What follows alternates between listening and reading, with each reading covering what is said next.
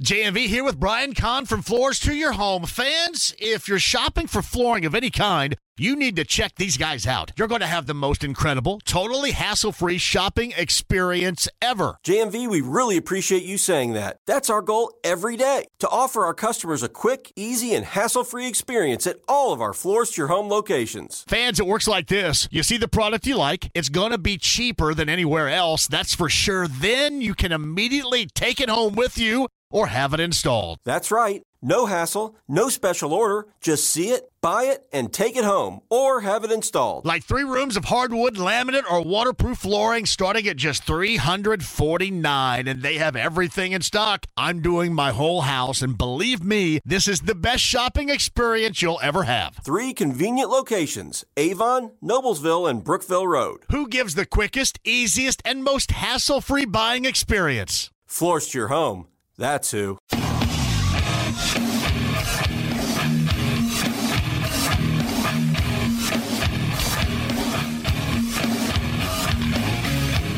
And here we go. I should have stayed home and played with myself. What do you like to do? Oh, I don't know. Play chess, screw. Well, let's play chess. The Indianapolis Colts select Anthony Richardson, quarterback, Florida. Richardson going to take off and run. He's in there! Touchdown! I-N-D-Y! The first career touchdown! Here's Halliburton into the front court. Mishandled it, but gets a shot. Hits it! Hits it! John, I have never been better to be on the air with you here in Indianapolis, a place where so many of my dreams have come true. The Ride with JMV on 93.5 and 107.5. The Fan. You know, honestly, I don't know how this is going to go. I don't think anybody does. But with what we got in the Wojnarowski news category a little bit earlier today regarding Tyrese Halliburton and that being a strain, and they'll take a look at that coming up in about 2 weeks, and then ultimately do not feel that it is going to be something severe. Last night, I don't know about you, and I don't know, maybe it is just where we have been. Somebody had said, I think it was Don from Shelbyville, had said, hey, I think you got to stop with all this, jinxed, bad karma stuff. It makes you sound bad. It makes us sound bad. Just comes down to winning and losing. But this wasn't about winning and losing. It was about somebody being injured. And the reason being, you have a history in seeing that take place. Not once, but twice. Actually, if you want to talk about football, twice more. You go back to Oladipo. You go back to Paul George. I hate to use this, but it just does seem like whenever something around here evolves into or is created to be something nice sports-wise, something happens to it. Something happens to it. And I feared the worst last night. I feared the worst.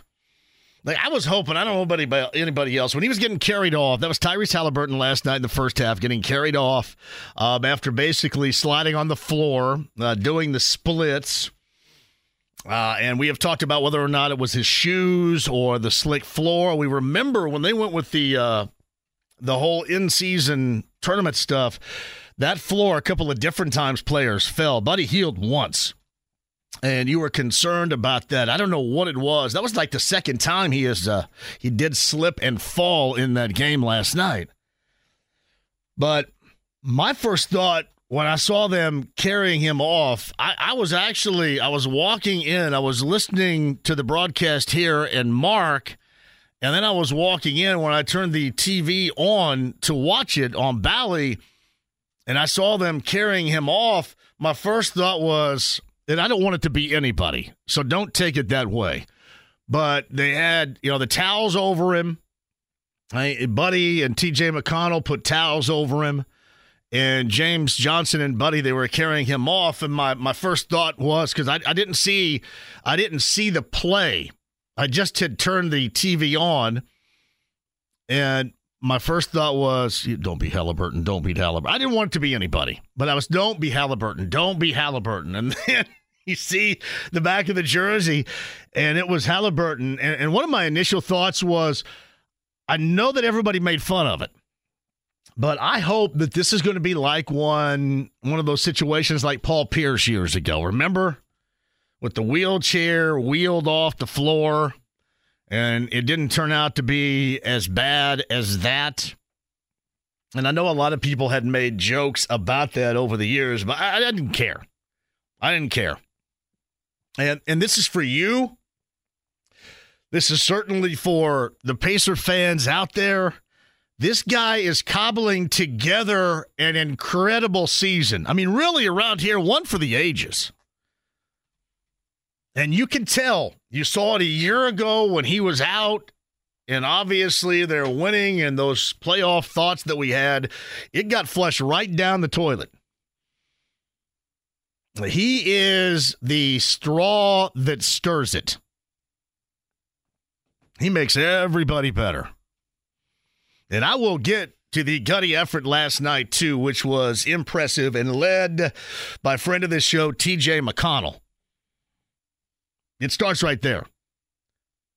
But Halliburton, you want to see him be able to dictate his terms and not be hobbled from it and not have it hijacked, for example, as it was for him a year ago. He has set such a high bar with himself, his teammates, and this fan base, and there's not a thing wrong with it because he reaches it. And the one thing that has concerned everybody, because you're always going to have that in the back of your mind, whether it was the end of the career of Manning or the whole luck saga on injuries, or as I mentioned previously, Paul George or Victor Oladipo, you're right. In recent history, in the past 10 years, it does always seem like it's something. And you don't want that to take it away. So I don't know if it is going to be a straight up 2 weeks.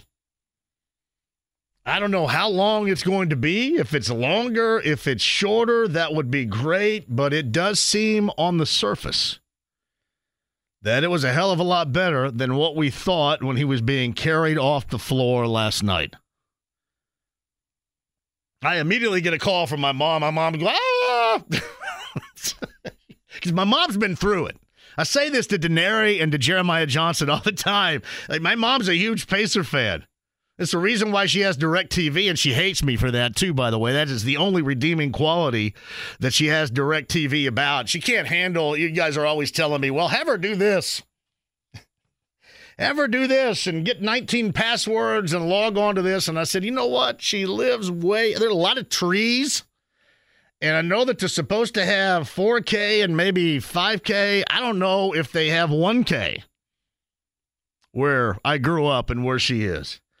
But, yeah, she calls and she's just freaked out about Halliburton. And I go, hey, yeah, I'm trying to calm her down. But at the same time, I'm also wondering because, again, we've been down this path before. So I will tell you this, that news from Adrian Wojnarowski a little bit earlier today, I don't know what, if any, other than making you feel better right now, you can take away from it. But honestly, that was going to be enough for me. I absolutely feared the worst. It is called a grade 1 left hamstring strain, and that was revealed through an MRI earlier today. Reevaluated in around 2 weeks, and obviously the Pacers, after tomorrow night against the Wizards here, embark on a lengthy Western road swing that starts in Atlanta, of all places.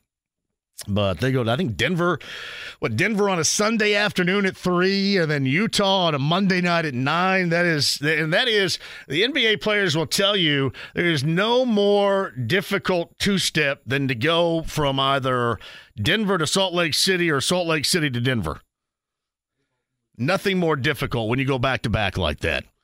So they go back-to-back. Sacramento's in the mix. Portland is in there, too. I think Phoenix is also on the table when they go out west. So I'm assuming that there's going to be nothing until they get back. And, again, that's an assumption. But it also says there's relief within the organization that he's avoided serious injury. And I think that was all of our concerns last night. So that part is good. I know you guys well enough. You feared the worst just like I did. This doesn't come across as being a slip rock. This comes across as just being down this familiar path over and over again. We shall see. But that was a good, happy Tuesday type of report today. No doubt. Hey, by the way, the Pacers go on and win 133-131. It's funny. I talk about the best in the world all the time, and I think those of you out there may not know as to why I call the NBA officials the best in the world. This goes back a number of years. Back when Mark Boyle used to be on the show, I like making fun of NBA officiating. I do. So I make fun of it, and then, he gets kind of offended by it because he wants to keep this thing straight as an arrow, and, they're humans and all this, and I want to make fun of it. I've been making fun of it since the 80s, so I'm very comfortable. I mean, if you're an NBA fan like I am or a basketball fan like I am, for the most part, you've been making fun of NBA officials at different levels for the better part of 3 to 4 decades. This kind of comes with the territory with most. And that was me, and still is me. But he had referenced in a conversation once that these guys are clearly the best in the world because this is the best basketball in the world, so they're the best in the world. And I've always kind of taken that and hashtagged best in the world because oftentimes it is not clear that they are the best in the world. And I'll be honest with you. You look at that foul call at the end of the game last night, anybody else, much like me, believe that foul that was initially whistled on Buddy Hield, did anybody out there believe that was going to be turned over? Because I did not. Here's how it normally goes. It normally goes, if they go to replay, if there is just a shred of video evidence that dictates that their call is accurate, the ruling will stand. And I mean the smallest of things. I'll give you another great example. It was Jaylen Brown, right, who had 40, what did he have last night? Yeah, 40 even.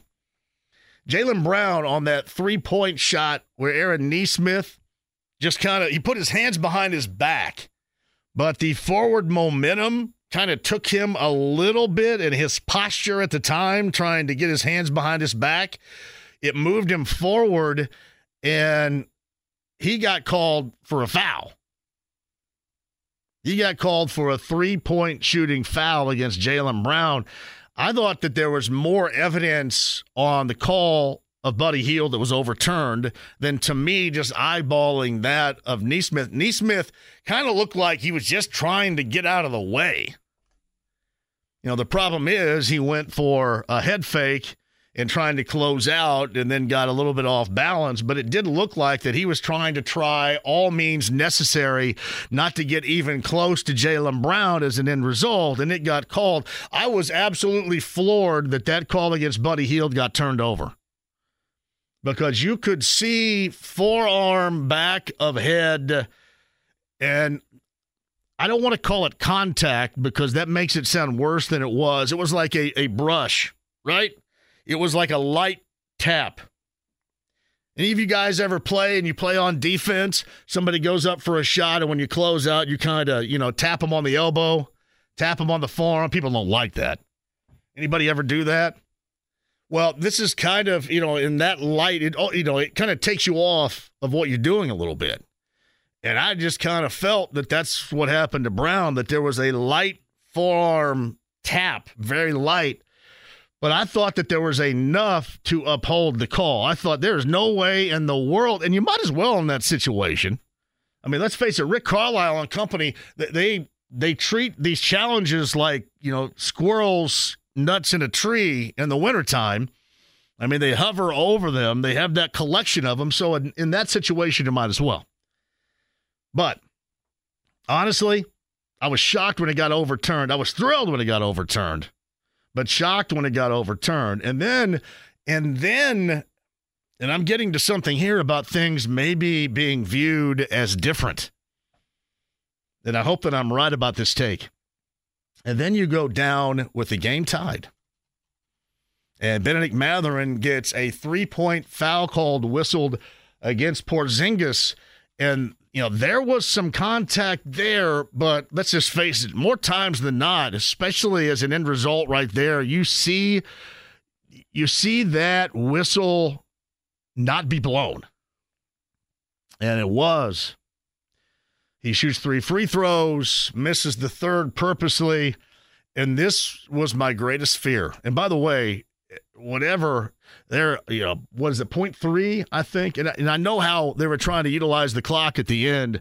They were trying to run it down as far as they can. They wanted to make sure that there was no catch and shoot allowed because Boston had that final timeout to advance the ball. There was no catch and shoot allowed with a 3 that could have tied it up had Mathurin knocked down that 3. But I wasn't as worried about that. I was worried about the 2-point tap, which was up on the rim by Cornette. But the thing that most worried me is something that I have since the 1980s made fun of the best in the world about, and that is the makeup call. So I was awaiting the makeup call. I mean, any sort of contact whatsoever to make up for the Brown, to make up for the Porzingis, the makeup call, the Pacer fans, let's face it, we've seen this before. You've read that story prior. And you know what?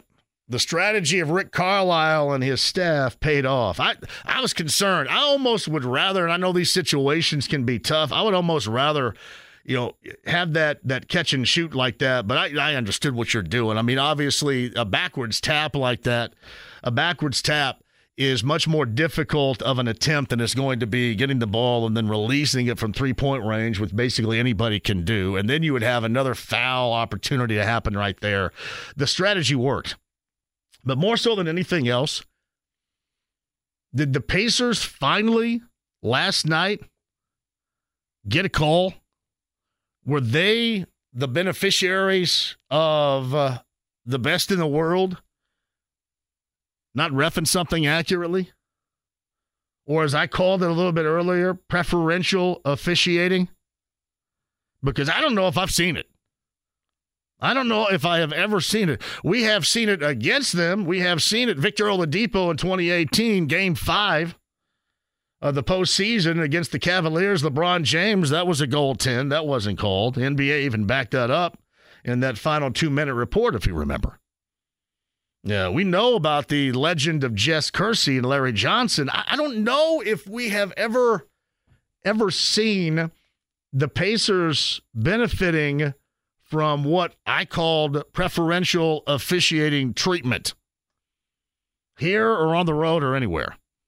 And then you combine that with how salty some of these teams and their fans are starting to become with the Pacers. I can't lie. I hope that this is all true with Halliburton, and I hope he can hustle back, because this has all the makings of a hell of a wintertime to shape up for the springtime around here in the NBA with the Pacers.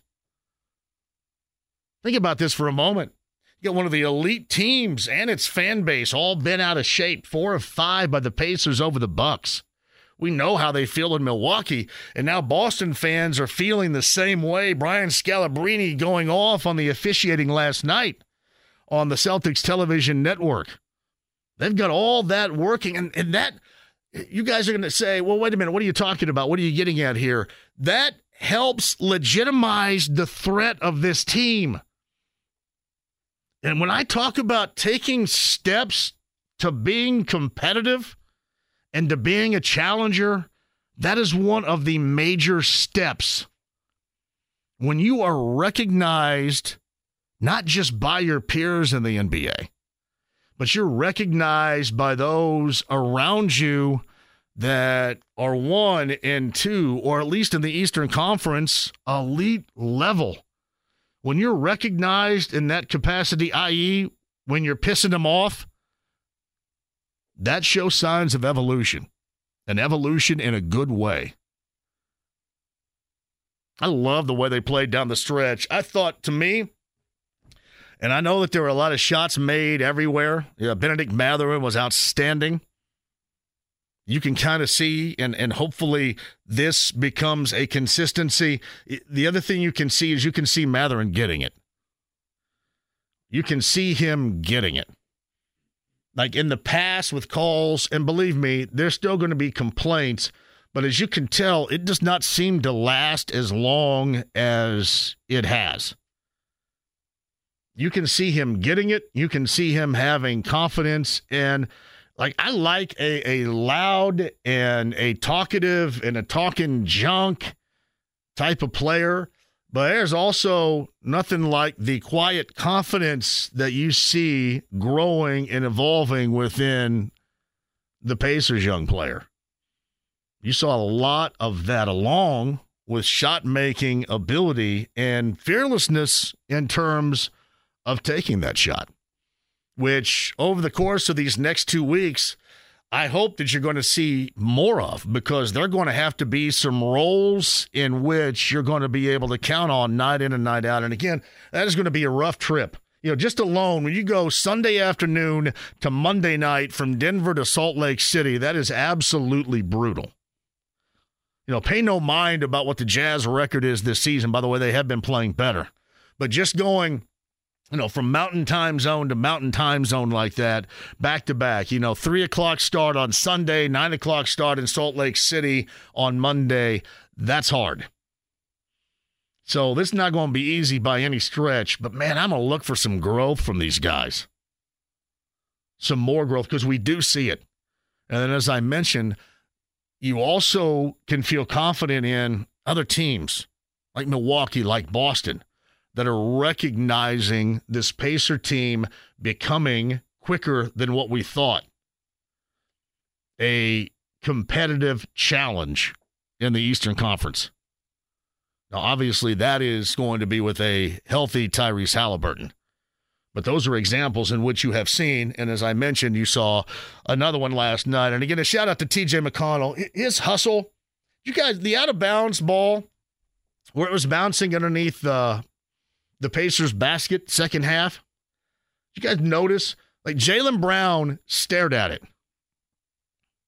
And McConnell went after it.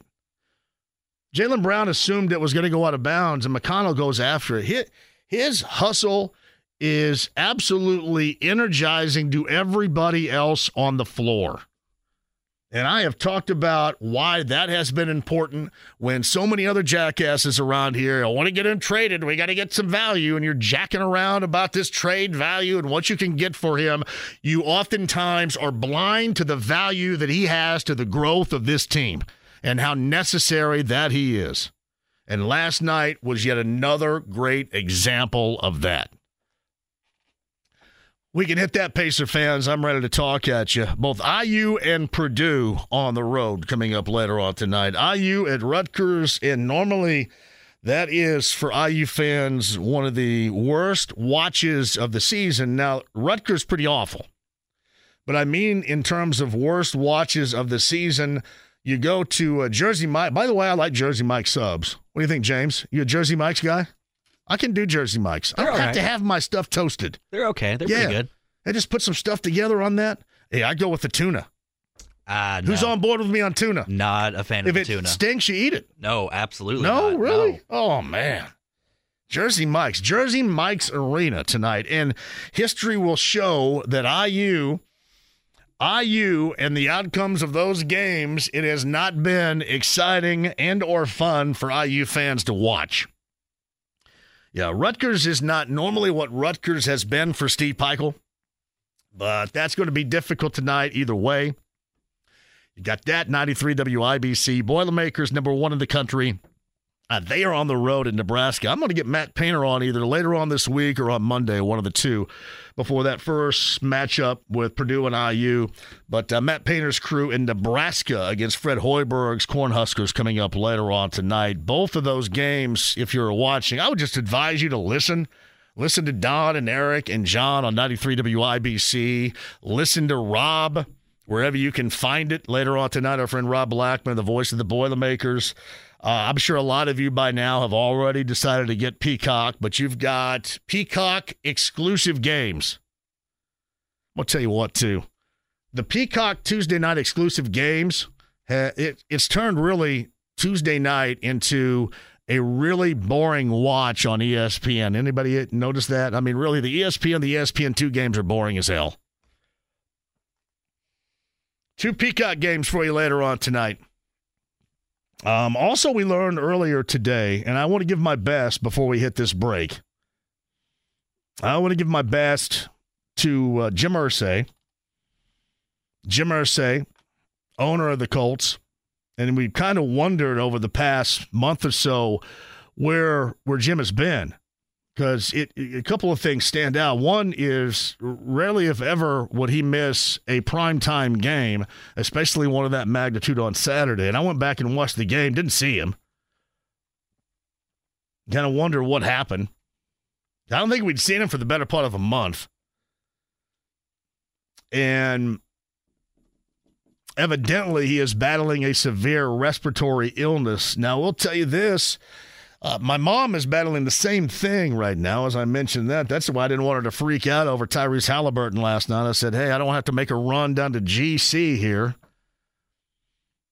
But I know a lot of people are dealing with the same thing, and the Colts made that announcement earlier today. And not only did that affect, obviously, him not being at the game on Saturday night, but I know the Jim Irsay Band and the Jim Irsay Collection, which is going to make an appearance in Los Angeles coming up later on this week. I actually talked to Larry Hall in the parking lot, who is a part of that, who actually runs the Jim Irsay Collection for the Colts. And Jim Irsay, I saw him on Saturday afternoon, and he was talking about being out there. And obviously Jim Irsay loves Southern California and L.A. and that atmosphere, but he will not take part in that as well. Severe respiratory illness. Get well and get better quickly. To Colts owner Jim Irsay. All right, speaking of the Colts, we'll talk about that coming on the other side as well. Greg Rakestraw is going to join us. Spielberger in today. Brad Spielberger, he was right about a lot of things. He was right last week about a lot of things. From PFF, Brad Spielberger joins us coming up in the 4 o'clock hour. And Tony East of Sports Illustrated, Locked On Pacers, and more about this Pacer team embarking after tomorrow night at home against Washington on a lengthy road trip without Tyrese Halliburton. And how much better the report made him feel, or are we still skeptical because, again, we've been down this path before, and prior to, it hasn't worked out. Tony E is going to join us coming up in the 5 o'clock hour. Golf Expo passes we shall give away as well. All right, the number 239-1070. The email address is jmv1075thefan.com. Inside the AAA Membership Lounge, that's YouTube Live. Remember, AAA, not only for the travel, as I talk about, but as always, making sure you're taken care of on the roads, especially this time of year when the weather can become quickly inclement out there. The AAA Membership Lounge.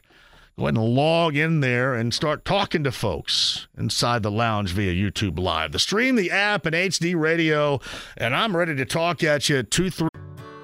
Whether it's audiobooks or all-time greatest hits, long live listening to your favorites. Learn more about Kisqali Ribociclib 200 milligrams at KISQALI.com and talk to your doctor to see if Kisqali is right for you. 1070 right here on 93.5 and 107.5 The Fan. The Ride with JMV. You just got your asses whipped by a bunch of damn nerds. 93.5 and 107.5 The Fan. This is James over there. My name is John. I want to thank you for joining us inside the AAA Membership Lounge, YouTube Live. Shout out to everybody there. I know it was a doom and gloom afternoon yesterday. A lot of criticism. It's funny. My Twitter account has been absolutely red hot basically since the end of the game on Saturday. I think finally everybody truly does understand what I'm getting at. Yeah, as far as the Colts, living in the now, living in the moment, addressing that, and then thinking about them in a longer-term capacity. I will, however, double back to some of that conversation we had yesterday and a bit with you. Brad Spielberger was on target last week from PFF. We've got to give him the major props coming up in the 4 o'clock hour, too. Tony East, regarding the grade 1 sprain of Tyrese Halliburton moving along on this Western Road swing without Halliburton. And this Pacer team, if they're going to be able to survive some of these situations. Tough Western Road swing for sure. Tony East going to join us coming up in the 5 o'clock hour. You and me at 239-1070 as well. So if you're hanging out, stay there. If you're not, get there. We'll address your needs coming up in a bit. On the Andy Moore Automotive Group hotline, our friend Greg Rakestraw, he does join us. Yesterday, a lot of confusion on how I feel, and you know this, the end of Colts seasons, especially when it doesn't go well, and oftentimes, unless you win the Super Bowl, it doesn't. But certainly there have been, better moments that we have witnessed prior to than what we have seen, let's just say, for example, in the last 9 seasons or so. But what'd you feel? You had the immediacy of the post-game show, you and Bill Brooks, on Saturday night after that home loss out of the postseason. Houston is in. What was the feel from those that were calling in, and how do you feel about this team right now moving forward compared to how they failed in that capacity in winning that game Saturday night? Sure. In terms of how I would describe it, I think it is the difference between good and great. This would have been a great season if the Colts had made the playoffs. If you go from 4 wins and the mess that was the end of last year to being a playoff team without your starting quarterback, having him not played really from, say, October the 8th on, that's a heck of a story. That was, part of the season this so much reminded me of was 2012 and 2018, where those teams overcame adversity and found a way to be playoff teams. So obviously that didn't happen. It is still a very good season for the Indianapolis Colts. Anytime that you can, increase your win total by 5, you did something right. It kind of tells you again how poorly things went the year before. Also, the big picture way that I looked at it is this. There are so many more questions that are now answered compared to at this time last year. And so many of the needs last year were of the macro level. Now you're very much fine-tuning things. Now you know, hey, you still always want more pass rush. Clearly you need more help in the secondary, or those guys simply have to age. There needs to be more help at wide receiver. Probably needs to be a little more help at the tight end position as well. That may sound like a lot. That's a whole lot less than it was at this time a year ago. So from the caller's perspective, I was pleasantly surprised that it wasn't as much the woe is me or, hey, that stunk. It was, hey, that wasn't good, but you know what?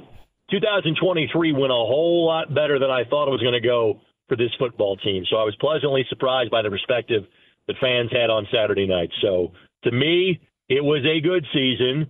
It could have been a great season if Saturday night had turned out differently. So what you're saying is it was a 180 compared to what I talked about here yesterday, right?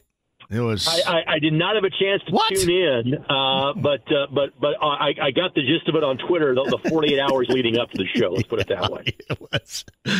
It was something. It really was. You mentioned wide receiver, and normally we'll end up finding out that one of these elite level wide receivers will grow tired with their present situation, and we'll try to find an exit strategy. And whether that's a guy like Devontae Adams or Justin Jefferson in Minnesota has been mentioned. Is that the level of wide receiver that is necessary here? I'm assuming, and I like him, and I want him to be able to stay, and that's Michael Pittman Jr. But clearly, they don't have nearly enough threats out there, and wide receiving consistent threats, something that scares, for example, puts a little fear into the defense, is necessary. Is it one of those names or like names that I just mentioned? Is that's what's needed here, or can it be something lower level that you can go to complement what they presently have, and hopefully with Michael Pittman Jr., what they continue to have?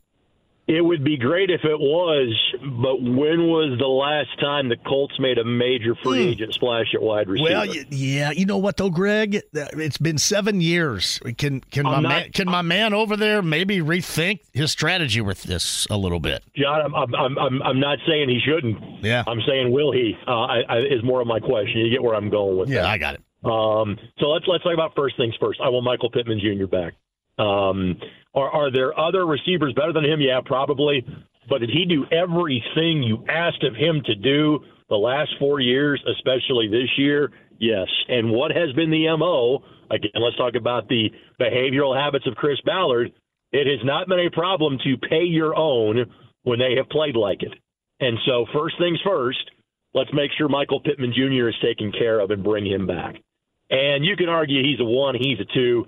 He can be a 1 in this offense, and I am perfectly fine with it. I would still like to see the Indianapolis Colts go out and get another veteran wide receiver.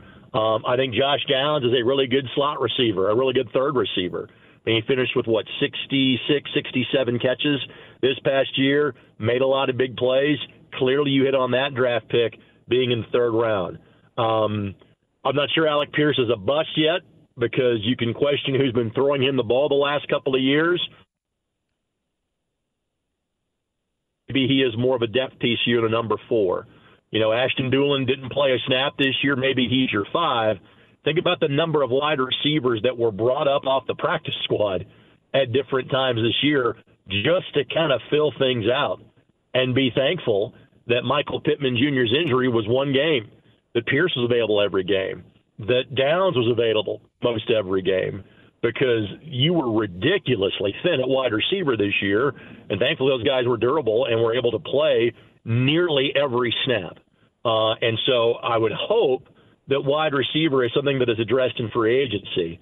But if you ask me, hey, you're going to go out and get, big star or bring back Michael Pittman Jr., I'd rather stick with the guy that proved how tough he was numerous times for you this year. Bring back Pittman, and then bring in somebody else to play off of Pittman. I'm completely fine with that. Greg Rakestraw's on the Andy Moore Automotive Group hotline. So we heard what Shane Steichen said yesterday regarding the questions peppered at him about his defensive coordinator, Gus Bradley. Now, you can take this 2 different ways. One is, what would you expect him to say at that moment? Right. He's not going to throw him under the bus. Or you can take it as this is what he truly believes, and Gus Bradley will maintain as the defensive coordinator. I guess I'll ask you this. There's no doubt they need an upgrade in personnel, and that plays a significant role. But do they need a different thought process, whether it's the extreme of somebody like Wink Martindale or somebody in between these 2 areas with that of Gus Bradley and what is necessary moving forward as the coordinator of defense for this Colts team? Gus Bradley was a heck of a defensive mind when he had the Legion of Boom. I'm far from saying he's a bum now. I think he did a really solid job, and I think their philosophy reflected the talent in which they had. Again, this is a group that from an overall sacks number, it was one of the best, if not the best, they have ever put together. Again, I think they're set up front. I do think they'll bring Grover Stewart back, would be my best guess. You've got 1 more year to Forrest Buckner. Obviously, you've got Ebicom you've already brought in. You've got both Dangbo and Pay still on their rookie deals. You're set at the linebacker position. In other words, you've got so many pieces that are currently in place. I am of the opinion, stay with what you have, just go out and get better.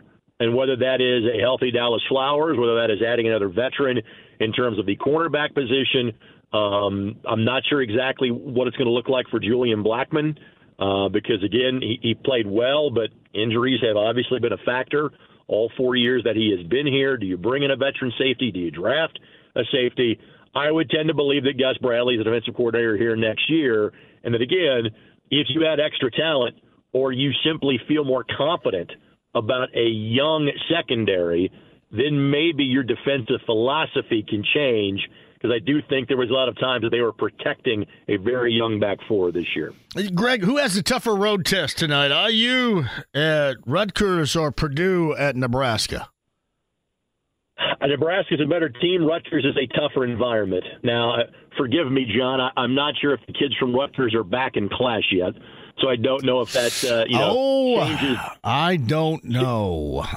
Changes the intensity at the rack, because I'm a big fan of Big Ten games that are played at old high school gyms, because that's what the rack really is. And that is the Jersey Mike's Arena. Greg Rakestraw, yeah. No offense to the Danny DeVito sub-commercials. It's always going to be the rack to me, the Rutgers Athletic Center. And I think those smallish, weird, old, quirky buildings are tougher to win at than these pristine new palaces, which is exactly what Nebraska has. I think Nebraska is a better team this year. I think this is the best team that Fred has had out in Lincoln. So it's all about atmosphere. Better team, Nebraska. Tougher building to win at, the rack. All right, Butler the other night, close, halftime lead, number 4, UConn, the defending champion, got him in the second half at Hinkle. How do you view that moving forward from the outside looking in for Thad Matta's crew?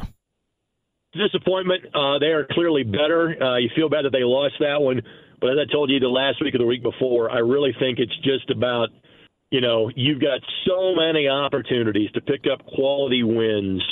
If you're Butler, if you're Indiana, because you get those most every night in the Big East and the Big Ten, respectively. So a missed opportunity at home against UConn to get a quad one win. They're frankly one of the top 5 teams in the country right now, at least by the net rankings and metrics and things like that they are. So while that's a disappointment, you've got so many other chances for quality wins that big picture, the fact that you were as competitive with them kind of tells you maybe the mettle of team that I think that Butler can be and is at that point. All right, Greg, final thing, high school-wise, to this point in the season, most impressive team, most impressive individual player that you had to call the game for, again, to this point. Sure, most impressive individuals for Bedunga. And just because I can see the improvement in his game from last year. He still, to his credit, doesn't just force or take bad shots, but I've seen him make jump shots. And his game last year at a defensive, rebounding, passing level was a major college level. He's still not a major college offensive player, but you can see the growth in his game. And the kid is just such a good kid and great teammate. He'll be an impact player at Kansas the moment he sets foot on campus in Lawrence. So he's the most impressive player. Maybe the best individual performance I have seen so far is Braylon Mullins from Greenfield Central. He had 31 and hit nearly a three-quarter court shot in the game ending at Southport back on December the 9th, and obviously he is part of a ridiculously talented junior class. The most impressive team is one that I haven't seen yet, but that would be the Fishers Tigers. Again, I'm trying to figure out how you lose your best players, and one of the best players, not just in the state, but as in the entire recruiting class in Jalen Harrelson, who is now at LaPorte La Lumiere, and Fishers is unbeaten. And they smoked Kokomo, and Kokomo's pretty good. Fishers beat Noblesville. I saw Noblesville. They're really good. Fishers found a way to win in overtime on the road at Center Grove, and Center Grove is a pretty good team too. Yeah. Even if they don't have as many wins, they're really a senior-dominated bunch, and Fishers found a way to tough it out. So very impressed by Fishers. I feel bad I haven't seen him play with my own eyes yet, and hopefully I'll rectify that very soon. That Joey Schmidt's kid, I think, hit about 25 threes in a game last week. Did he not? Something like that.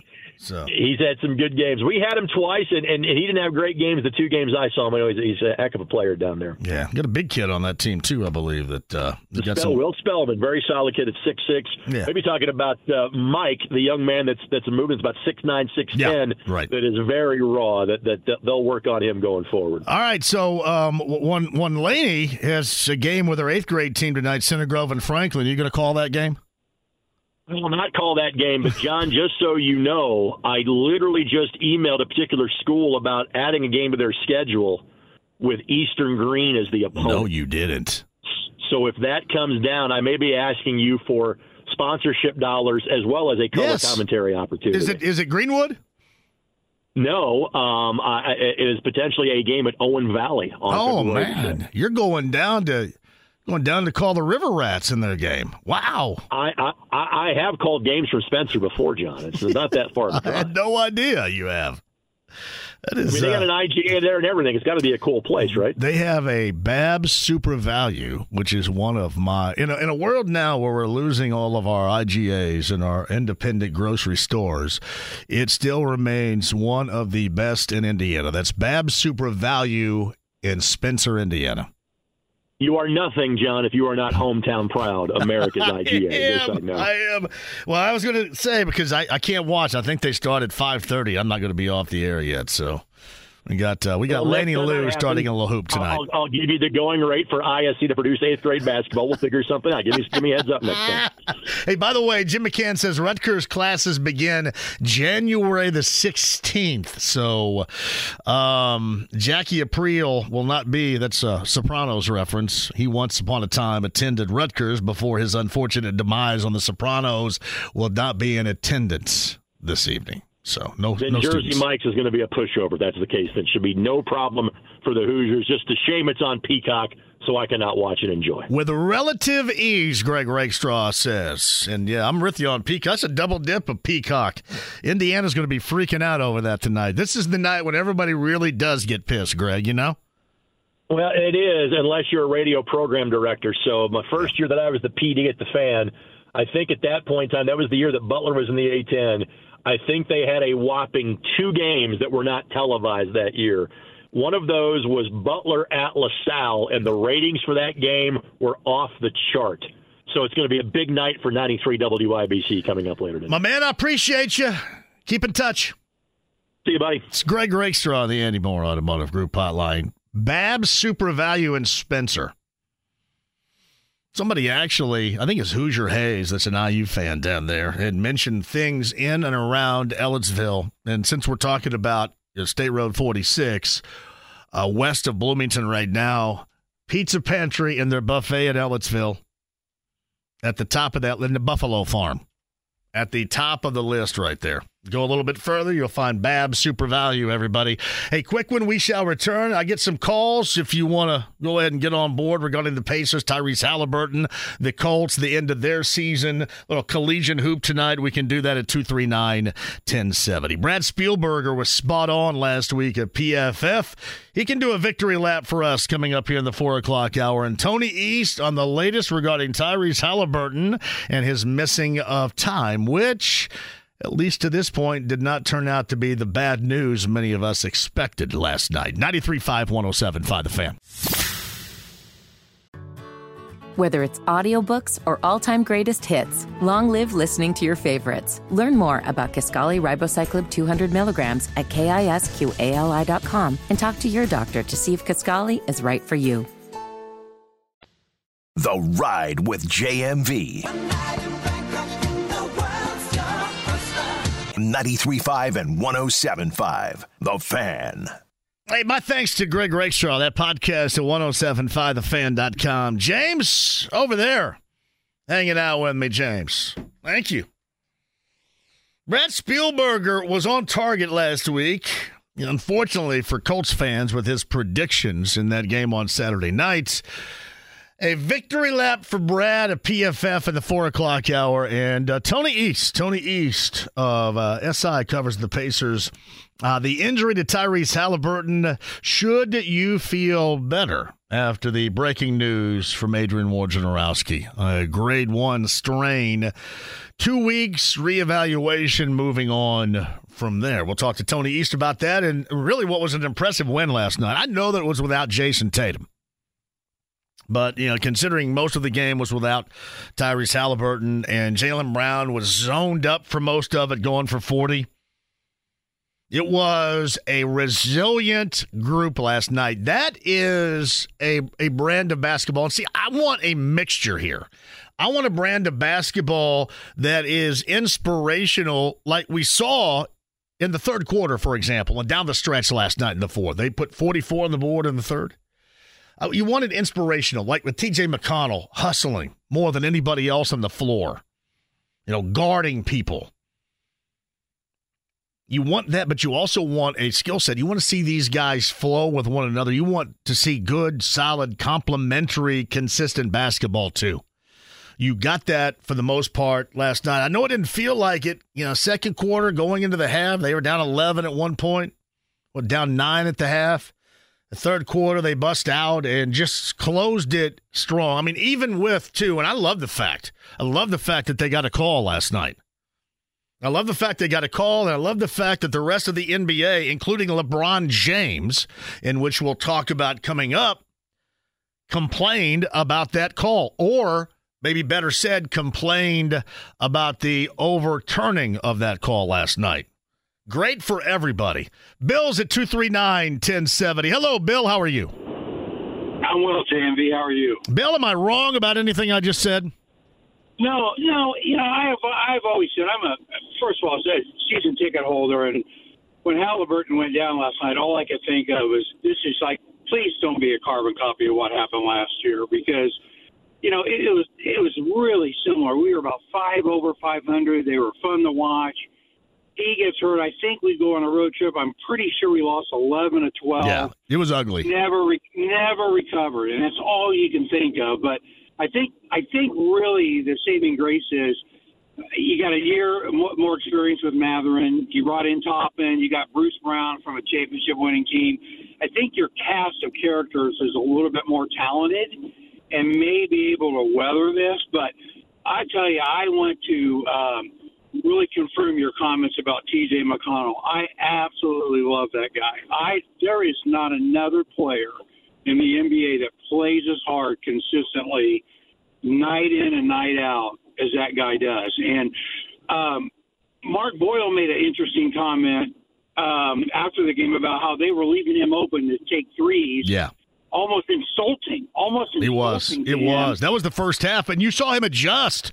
I mean, he adjusted. He just went, and then in the second half went to get his own. But, yes, it was insulting. It was. He's professional. That's the thing Mark Boyle was saying. He's a professional guy. It didn't affect him. He gets right back in the game. He plays his role. And, you know, and it's even more apparent because he's so undersized how hard he plays. But the comment about LeBron and everything and about us getting a call, and I'll let you go. But real briefly, I have always said, and being a season ticket holder and watching a lot of games, I think the NBA more than any other professional league protects their talented players in regards to giving them leniency, like and there is no. Hey, Bill, I tell you, I got to hit the top of the hour mark here, but you call back anytime. Thank you. I'll get to that on the other side too, because Bill does. Thank you, Bill. Lead me into the LeBron James remarks. Come on, man. The LeBron James remarks this morning after last night's game and the overturn of that call late in the game on the foul with Jaylen Brown involved. We'll do that coming up next. Brad Spielberger as well. 4 o'clock hour straight ahead next. Whether it's audiobooks or all-time greatest hits, long live listening to your favorites. Learn more about Kisqali Ribociclib 200 milligrams at KISQALI.com and talk to your doctor to see if Kisqali is right for you. The Ride with JMV. Here's Johnny. David Letterman. Hi, David. I'm Grandpa. 93.5 and 107.5. The Fan. AAA Membership Lounge via YouTube Live, you guys. Just read a little bit right there what you guys are talking about. You know you can participate in there. You can be a part of the show in there. Hey, I'm going to ask you guys this while I have you here, too. Inside the AAA Membership Lounge. You guys can tell me this right now. Van Pasterman, I'll start with you. I see you first. How handsome do I look today? Do I look like very handsome and chiseled? I don't want to ask James that. I don't want to make you uncomfortable. I mean, you can answer. I don't want to make you uncomfortable. But I look like a very handsome and chiseled 54-year-old, young acting, out and about, shooting the basketball dude right now. Oh, absolutely. Do I not? Absolutely. What do you guys think? This young, handsome, chiseled features everybody, Larry Brown? What do you think about that? Or am I wrong? Because I'm incredibly biased. I just think today, beyond other days, and remember, the lighting in here is not the best. It's a bit harsh. I feel like if you go into a convenience store and they got the the or for example, you go back to a Long John Silver's in the day and under the lights, and you got all those little like greasy, crispy things. That's kind of what it feels like under these lights in here. But it just kind of, I think the lights kind of set off the handsome and chiseled features. Answer that question. If you're not inside the lounge via YouTube Live, you can answer it. And especially if you don't like me, I'm sure I know how you want to answer that. AAA Membership Lounge via YouTube Live. Tony East, Tyrese Halliburton's injury last night, but the feel with the Adrian Wojnarowski report today that the Pacers believe that they have sidestepped significant injury. 2 weeks, reeval, and we'll see after that. The Pacers get the Wizards coming up tomorrow night, and then go on a long Western road swing after that. We'll talk to Tony East about that and more. The win over the Celtics last night, too. Meantime, on the Andy Moore Automotive Group hotline, he absolutely pegged things last week. We want to give him the opportunity for that victory lap from Pro Football Focus, Brad Spielberger. You know, it's funny, Brad. So many people after Saturday night's game with the Colts and the Texans said, hey, Spielberger was absolutely on target. Well done by your call this time last week. Well, I appreciate that. Yeah, it was, it's always fun to see a rematch of two opponents. Obviously, two teams that grew a ton over the course of the season. But, that battle is going to be fun to watch twice a year, hopefully for the next, decade plus. What's the most disappointing aspect? Let's just say, for example, from a Colts angle here. The most disappointing aspect that you witnessed while watching that game Saturday night? Yeah, I think what's interesting is, look, I'm a huge fan of Shane Steichen in many different respects and different facets. I know a lot of people kind of up in arms that Jonathan Taylor is pounding the rock, running so well, even on that last drive in particular, and you take him off the field for the third running back, throw a pass, obviously, falls incomplete. I mean, the play call worked. The guy got open. It was not a good throw from Minshew, and obviously Goodson probably still could have caught it. But for me, the bigger issue was using the timeout just before that. You needed that third timeout because you did get the ball back, and you would have had more time to have a last drive, get out of bounds, sustain the clock on that one. Some of the game management, some punts, and that timeout was actually the bigger, mishap on my end from Steichen. But again, overall, thought he was pretty good, called a good game. Jonathan Taylor looked as good as he's looked all season long. There's a ton of positive, things to take into the offseason. My suggestion was this yesterday, and obviously there was a lot that I critiqued. You have that in your building at home on a Saturday night, and I don't care if you had the backup quarterback in. I mean, he's the reason why they're in that position.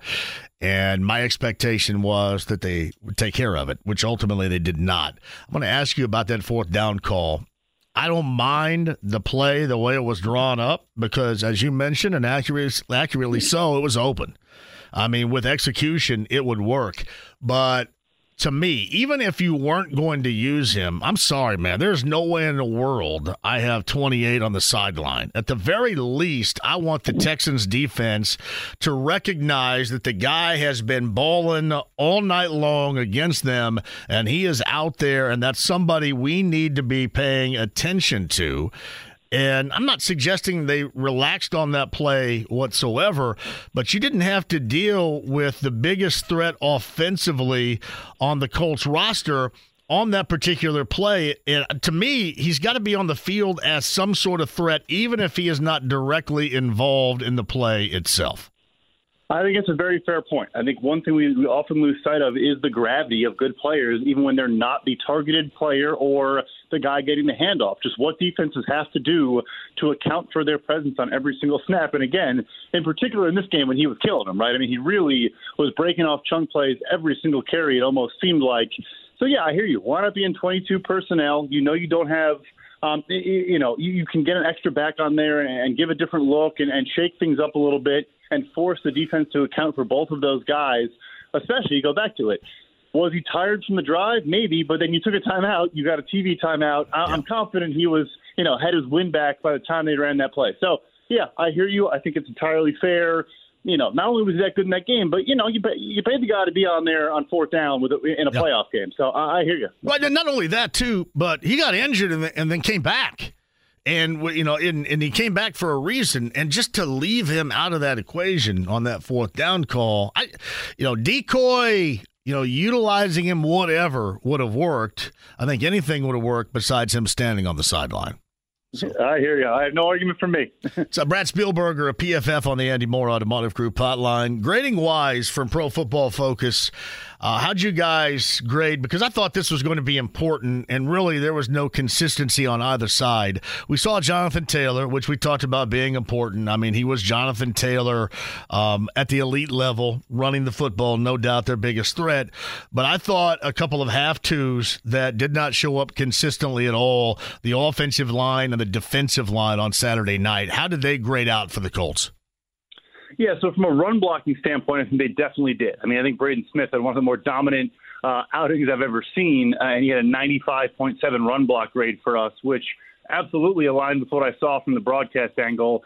Quentin Nelson in the 80 there as well. But I do hear you from a pass block standpoint. Yeah. There were times where Will Anderson was getting home, fairly quickly. We've talked a lot about Bernard Raymond and his growth this season. Still a ton to carry forward, but Will Anderson kicked his butt on a couple reps. Like it was definitely not his best outing. So I certainly hear you there. And then Gardner, he made a couple plays at times, but I will say some of that pressure I think was invited by maybe holding on the ball a little bit too long. Yeah. He also kind of created some inaccuracies with some shoddy footwork or kind of getting happy feet a little bit. I'm not trying to, I think I've said that too many times on this show, but it does, like he has tools and ability and talent. I think he sees the field very, very well. It's almost like sometimes he kind of dances his way out of some accurate passes or limiting the yards after the catch because the receiver has to kind of reach behind them to make a play. Stuff like that, I think, popped up on film in this game in particular. So I talk about this all the time, and I want you to verify this. He gets happy feet when moments would not necessarily dictate a quarterback having happy feet. Is that what you're talking about? Bingo, 100% right. We call often like bailing from clean pockets. And again, like we've never stood in a pocket and had 350-pound, monsters chasing after us. So I get it, but you should trust this unit, especially when you get Braden back. So you have, your starting five is a good, probably top 10 offensive line in the NFL in both facets of play. And Houston, look, Will Anderson's a good rookie, but that is not a top 15 pass rush in the NFL, especially without Jonathan Grenard, their other edge, who had a really, really good season, did not play in this game. Yeah, that's when it's a bigger issue. Like under pressure, I get it. But when you are when you have sloppy footwork, when you're not really under pressure, that's when you lose those opportunities to hit those explosive gains through the air. He is Brad Spielberger of Pro Football Focus, absolutely pegged that game last week at this time. Texans moving on. They host, of course, Cleveland coming up in the 4 o'clock hour on Saturday down in Houston as the AFC South champion in the AFC postseason. Brad's with us via the Andy Moore Automotive Group hotline. You'd mentioned a little bit that defensive line. I thought that they got it going in the third, but they were not nearly representative of what I felt that the Colts needed in that game on Saturday. Would you and the numbers at PFF agree? Yeah, no, I do agree with you, unfortunately. There were some spots here and there, and C.J. Stroud, to his credit, was remarkable under pressure, which really is just the most fascinating thing because it was the biggest red flag on his college tape. It's why everyone had question marks about him. Was from a clean pocket, as good as it gets. When under pressure, for us, he had an outside of top 100 passing grade when pressured in the FBS last year. Except for the Georgia game, he was sublime, and it's been that way his entire NFL career. So anyway, yes, I don't think you got enough, in particular off the edge. Samson Ebukam, one pressure for us. Tyquan Lewis actually led the team with 4. But just not really enough there. DeForest Buckner, the only other player with multiple quarterback pressures in that game.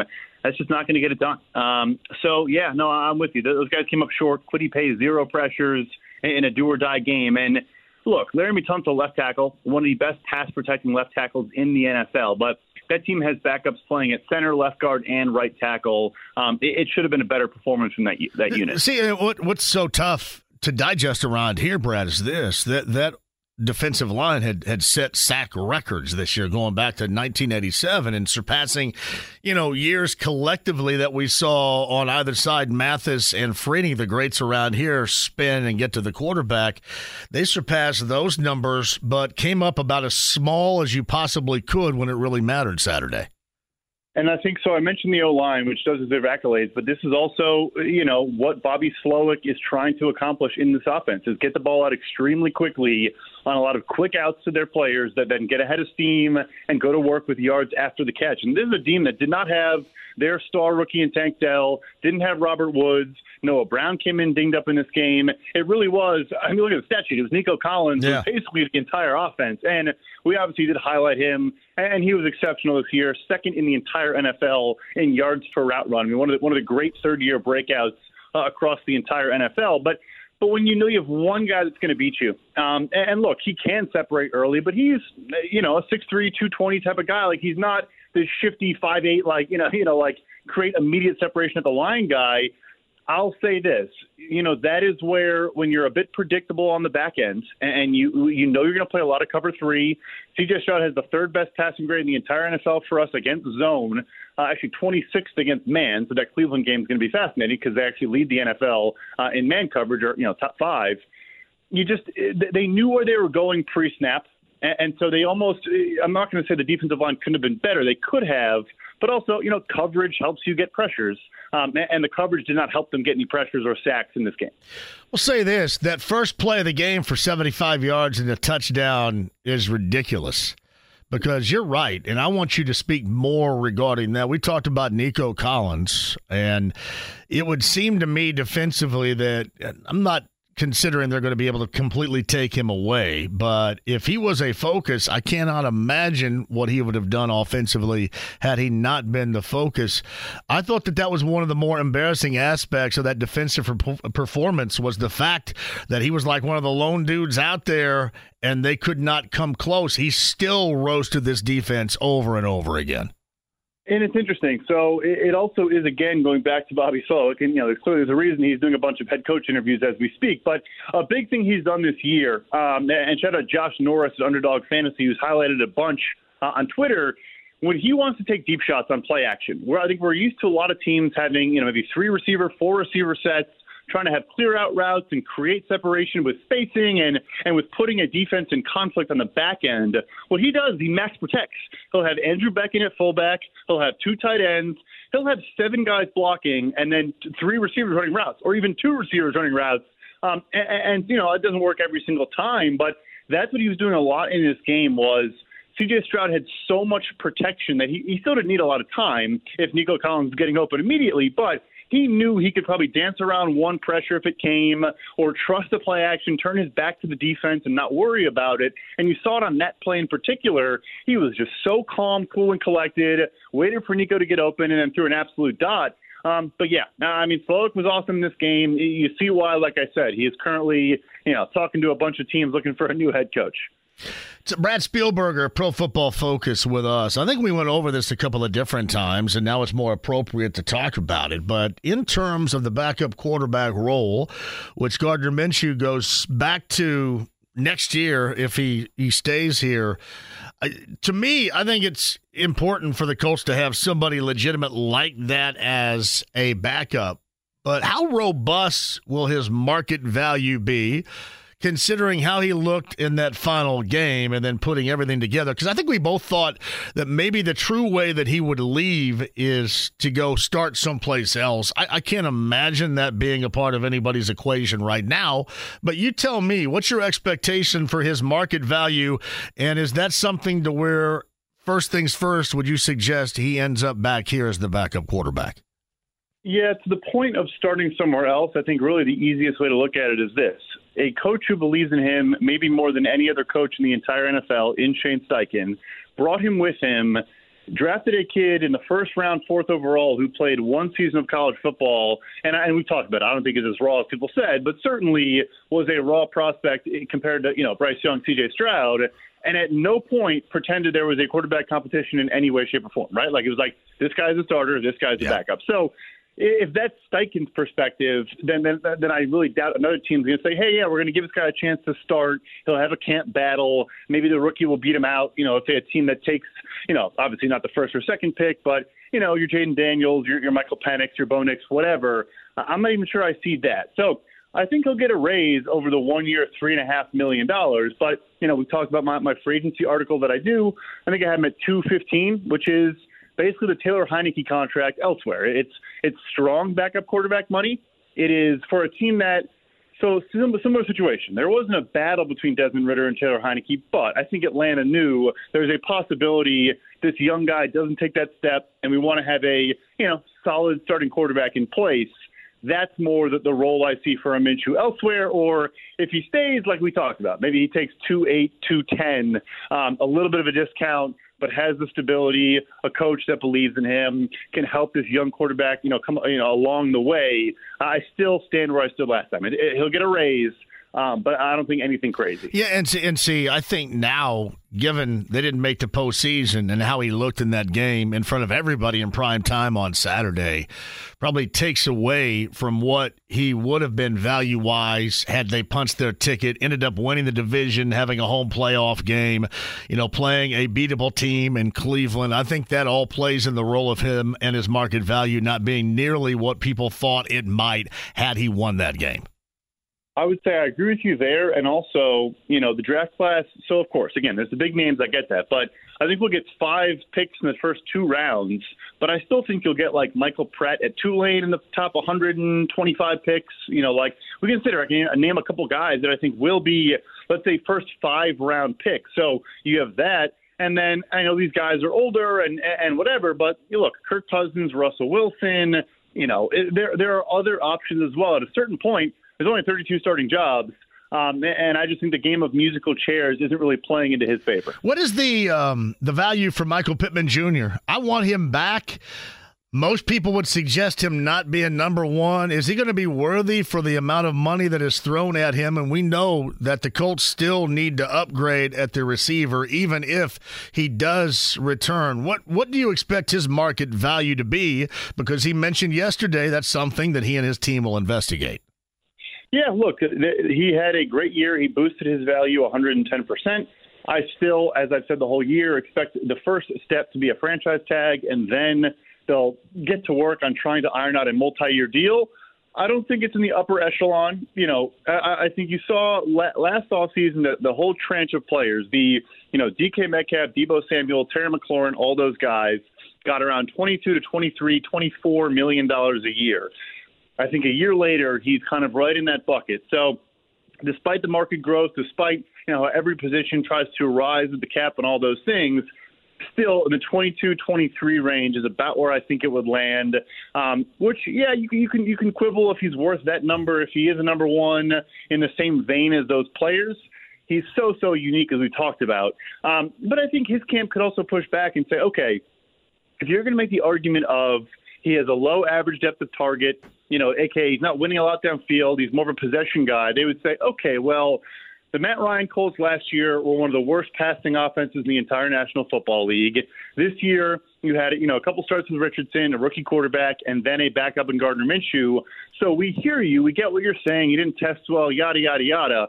For all you know, if he was playing in an offense that, had 4,500 passing yards, he'd have 1,500, not 1,100, right? So I think you can kind of argue both directions in that one. I'll throw the number. I'll stick with 23. I'll just go with that number in terms of average annual value. I asked this a little bit earlier. Any of these, we have this every year, it seems, elite-level wide receivers that grow tired of their present situation and try to maneuver themselves, most of the time they do that, out of that environment. Anybody come to mind that may want to do that coming up this offseason?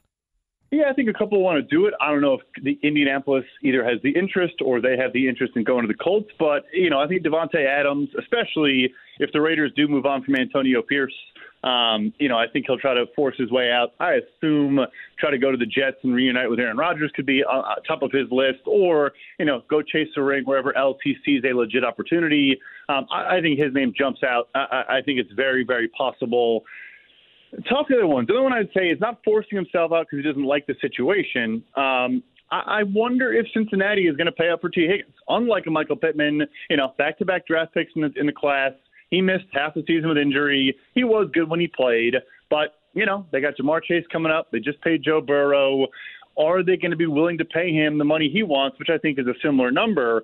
I just don't know. I think they tag him, and I think a tag and trade is more likely there than a tag and trade is likely in Indianapolis with Pittman. He is Brad Spielberger of Pro Football Focus. Before I let you go, you have to try to explain to me the rationale in Amy Adams Strunk doing what she did with Mike Vrabel down in Tennessee. Does it come win-loss record?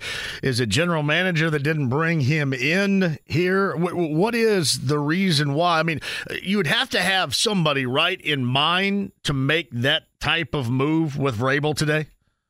So I'll say this. I think Vrabel is a clear-cut top 10 coach in the NFL. Might even be top 5 if I sat down and tried to list them all out. Gets as much out of his talent as any coach in the NFL.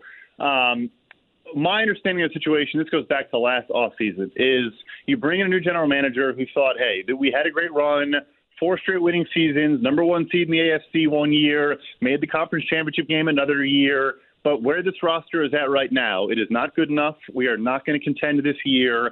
So we should sell off assets, trade players, move on from Ryan Tannehill, save $27 million there in terms of salary, and start this thing over with a rookie quarterback. And Vrabel said, nope, I don't like that idea at all. Let's go sign DeAndre Hopkins. Let's go sign Andre Dillard at left tackle, who barely played.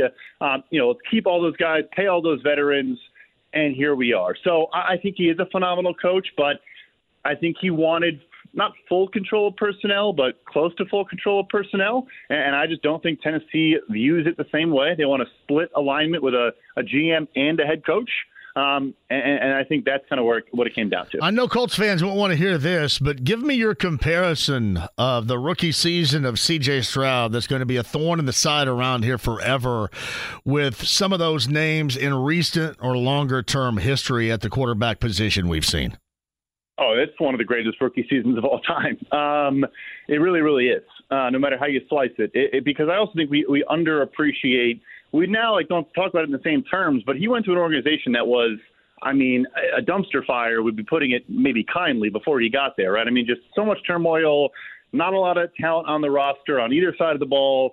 Obviously, DeMeco Ryans, probably should be coach of the year or certainly one of the top candidates, along with Shane Steichen. But elevating the entire organization, elevating the team. We're talking about Nico Collins, who's talented, but I don't know, was like a 600-yard-a-year receiver, and now is a 1,500-yard type of guy with C.J. Stroud. The only one I can think of in recent memory is Justin Herbert. And then before that, you're talking Andrew Luck and Robert Griffin back in 2012. I think if you sat down and looked at it, it's probably one of the top 5 to 10 rookie quarterback seasons of all time. You expect Jim Harbaugh to be in the NFL as a head coach next year? I do. I think he's dying to get back to the NFL. It's going to take, we just talked about with Vrabel. I think he also would want almost the entire control of personnel. And I'll mention the guy I'll pair him with the guy I just mentioned. I think the Chargers could be interesting. Harbaugh understanding the assignment of we're tearing this entire thing down to the studs. We're building around this quarterback, and we want you here for the long haul. It's not a quick fix. We're going to kind of brand the entire program and culture. I could see Raiders, but I'll go with Jim Harbaugh as the coach of the Chargers is my prediction. It's funny about that when you mention it, and it makes all the sense in the world. And the only thing that doesn't is I think that atmosphere, win, lose, or draw, is always going to suck there at SoFi Stadium for the Chargers. That's the only thing where, and I know that would not keep them from hiring the best or wanting somebody like that, but at times, an environment like that may keep a coach from viewing that as viable as we might think. I'll say this. You are 110% spot on. The joke we always make on our show is that the Rams and Chargers don't play home games because away fans just fill the stadium. However, go Google what the 49ers stadium looked like before Jim Harbaugh took over.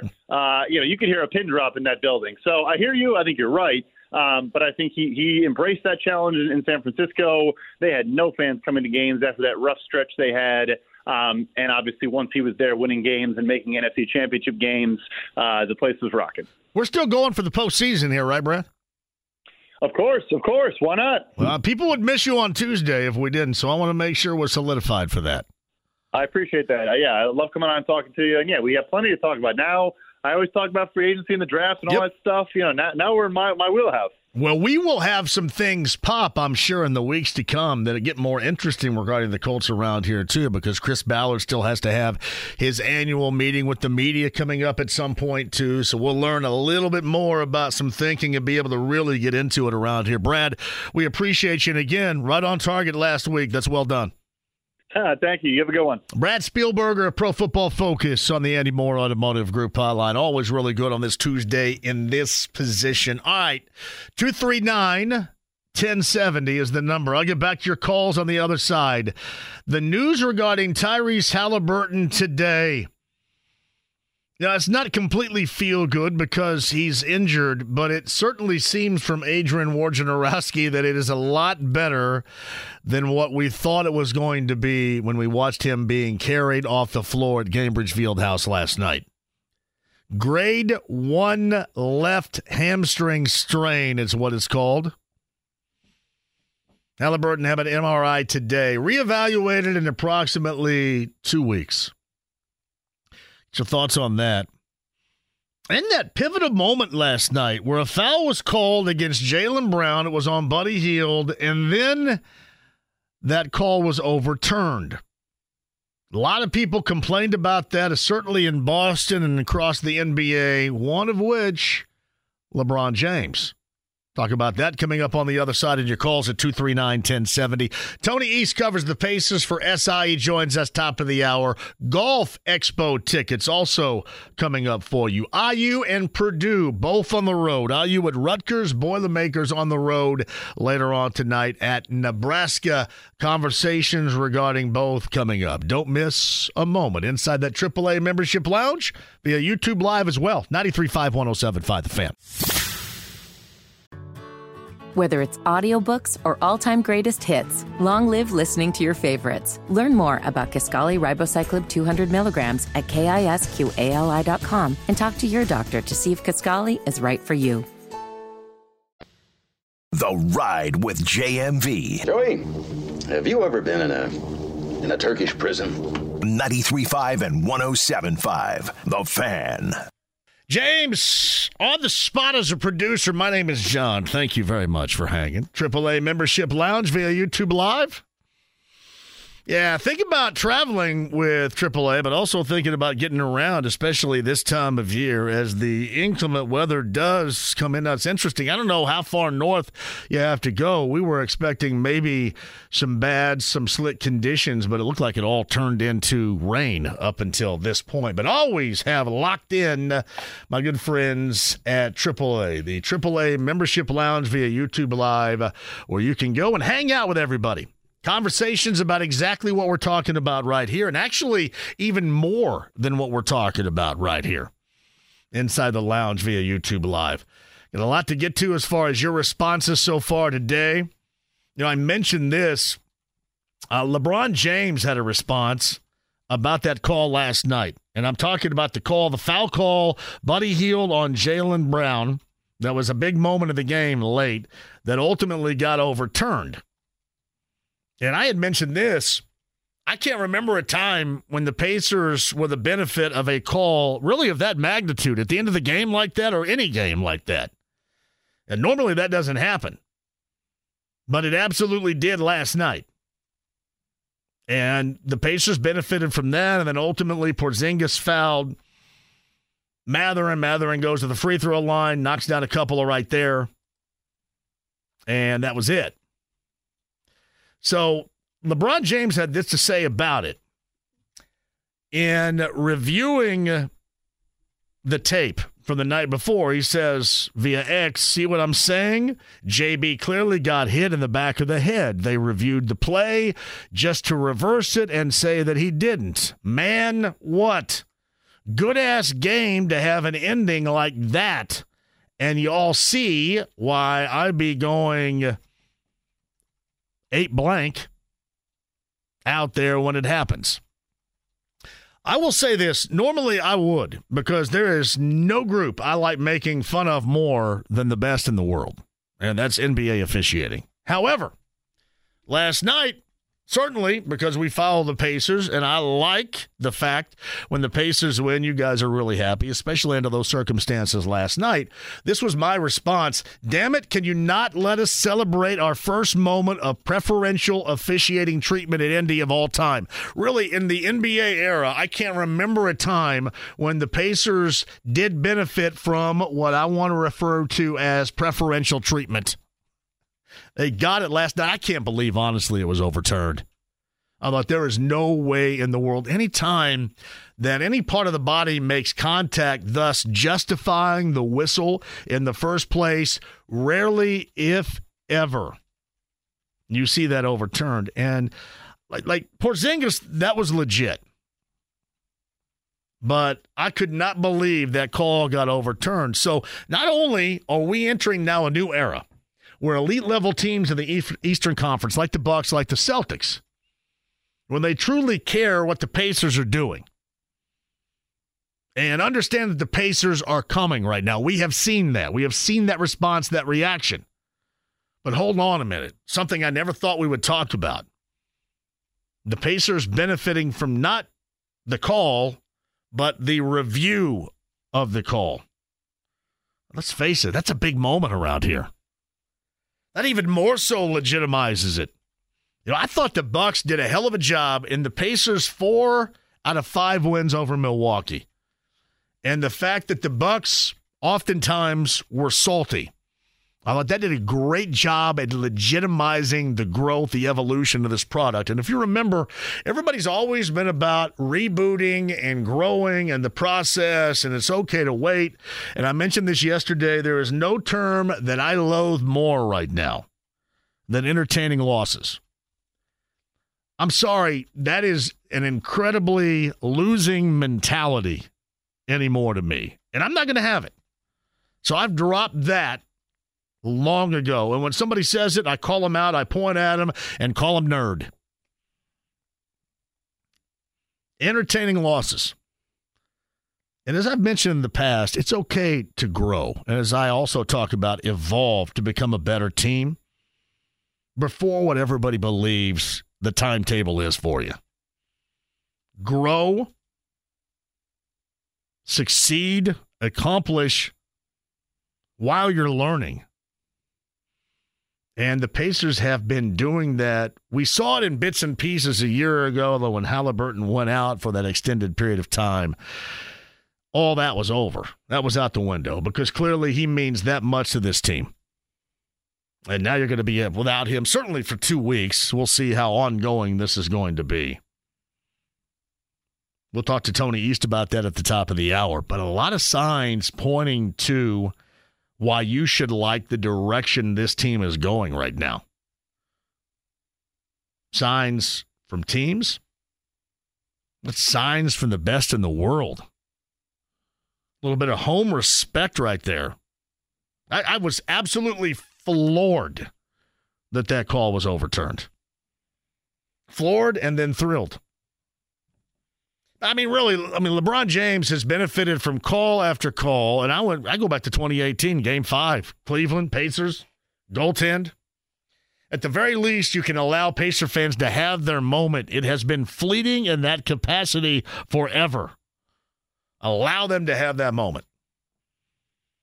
All right, 239-1070 is the number. Tony East, top of the hour, the latest on Tyrese Halliburton. And again, our well wishes to Jim Irsay, Colts owner. Severe upper respiratory situation that he has. Colts announced that earlier today, so we want to send out our thoughts, our well wishes to the Colts owner.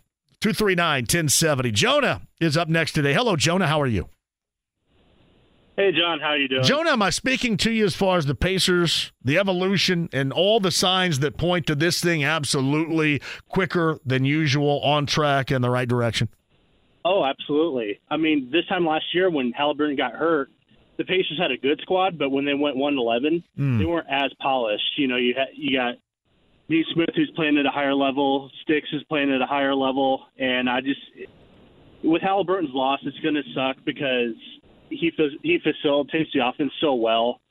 But I think Nembhard will be just fine, especially on the defensive end. And as long as he takes care of the ball, he has a pretty good mid-range, and if other teams want to play zone, I think he can exploit that. And then with T.J. McConnell, he just makes the opposing team's head spin with how quick he is. Because didn't we call him the injector a couple years ago? And that's what he's been doing, especially off the bench. And I think he was a huge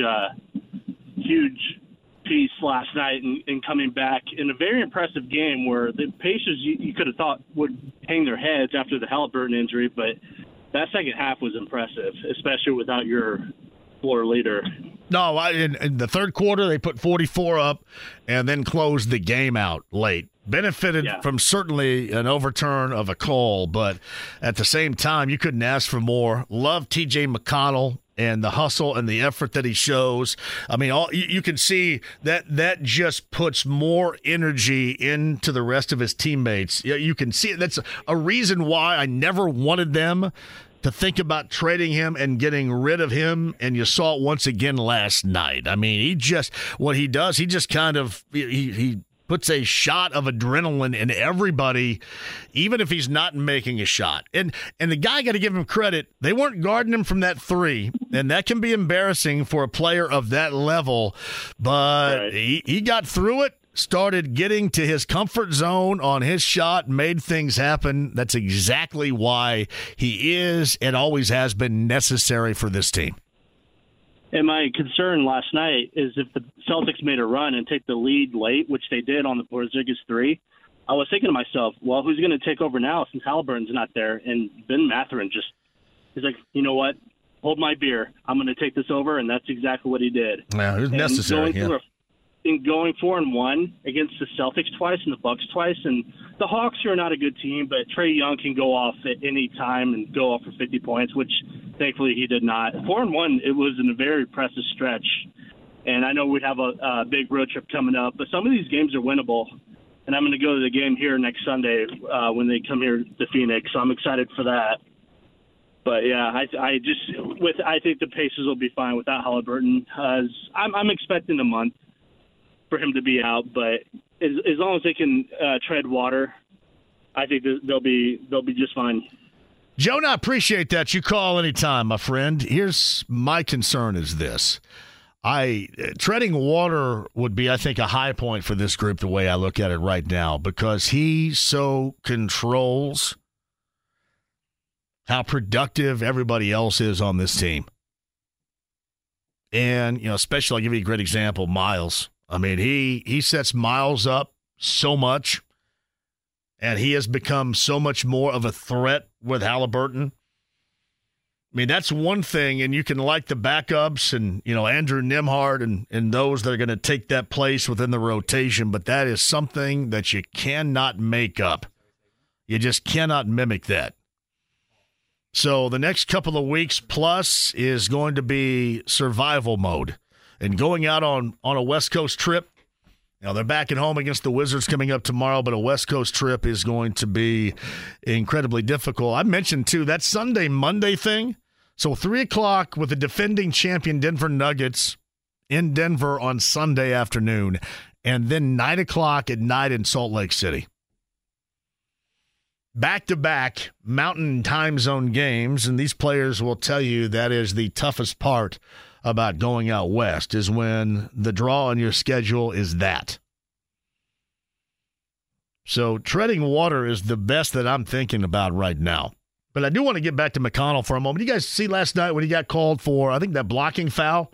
It was a dribble handoff, and I think he knocked the defender down. I don't know if it was Pritchard or who it was. Did you guys see him going down the other end of the floor defensively, mimicking the guy who made the call? That was awesome. He was mimicking the enthusiasm in which the call was made. I love that. Just a shot of adrenaline that nobody else can match on that team. And yet another reason why he is so incredibly necessary with this group. And the fact that any of you out there thought that he should have been traded at any point, absolutely crazy. And again, it goes to show you how much basketball we know here. Been ridiculous. Yeah, at some point you got to recognize what you have and stop thinking about trade value in 2029. Complete jackassery was that thought, and T.J. McConnell showed you once again that value with this group now and into the future. Quick break, we'll come back. We'll talk to Tony East, top of the hour, the latest on the Tyrese Halliburton injury. We'll talk about that and the Pacers embarking on that Western road swing coming up here in the 5 o'clock hour. 93.5, 107.5, The Fan. Whether it's audiobooks or all-time greatest hits, long live listening to your favorites. Learn more about Kisqali Ribociclib 200 milligrams at KISQALI.com and talk to your doctor to see if Kisqali is right for you. The Ride with JMV. Fat, drunk, and stupid is no way to go through life, son. 93.5 and 107.5, The Fan. Gutshot Greg writes this. I often refer to listening to your show as an entertaining loss. Thank you, Gutshot. John Buzzard writes this. JMV, how would you rank the following list of Twitter jackassery? Good question. Entertaining win guy. Do better guy. Pro athletes are soft guy. Don't be a downer guy. Entertaining win is at the top of that list. That's a number one seed easily right there. Pro athletes or soft guy makes me laugh because you just got a bunch of fat asses that say that. Then all you got to do is look at them and go, all right, yeah. Calling somebody else soft, that makes me laugh. I've never done that. Never done that. And you can say, well, people have called others soft before. If you're Larry Bird and the general manager of the team and you want to call your team soft, then so be it. Me calling a professional athlete soft, it's ridiculous sounding. And I don't care who it is. I don't care if you're sitting here. I don't care if you're in the morning, if you're in the midday, if you're nationally, it makes you sound stupid. I don't care who you are. All you got to do is go out and watch these guys play like one time. So I would start John at the top of that particular list. Draft capital for the future, and as Greg points out, I think oftentimes that does and is created on this station, the draft capital guy. Whew. These teams haven't won in stinking forever, and I'm sick of it, and when you have the opportunity to win right stinking now guy. That's what I am. I'm a win right stinking now. And you can worry about 2028 and 2029 and draft capital and cap space and all that later. Again, you get ready. We're going to be inundated with cap space. $71 million in cap space. The other thing you guys often bring up is, why is Chris Ballard not being held accountable? My Chris Ballard year was last year. And here's where I stand on that. You still, after 7 years, don't have results. The problem that you have is I can't sit here every day and constantly rail on something that has no chance of happening for the next 2 years.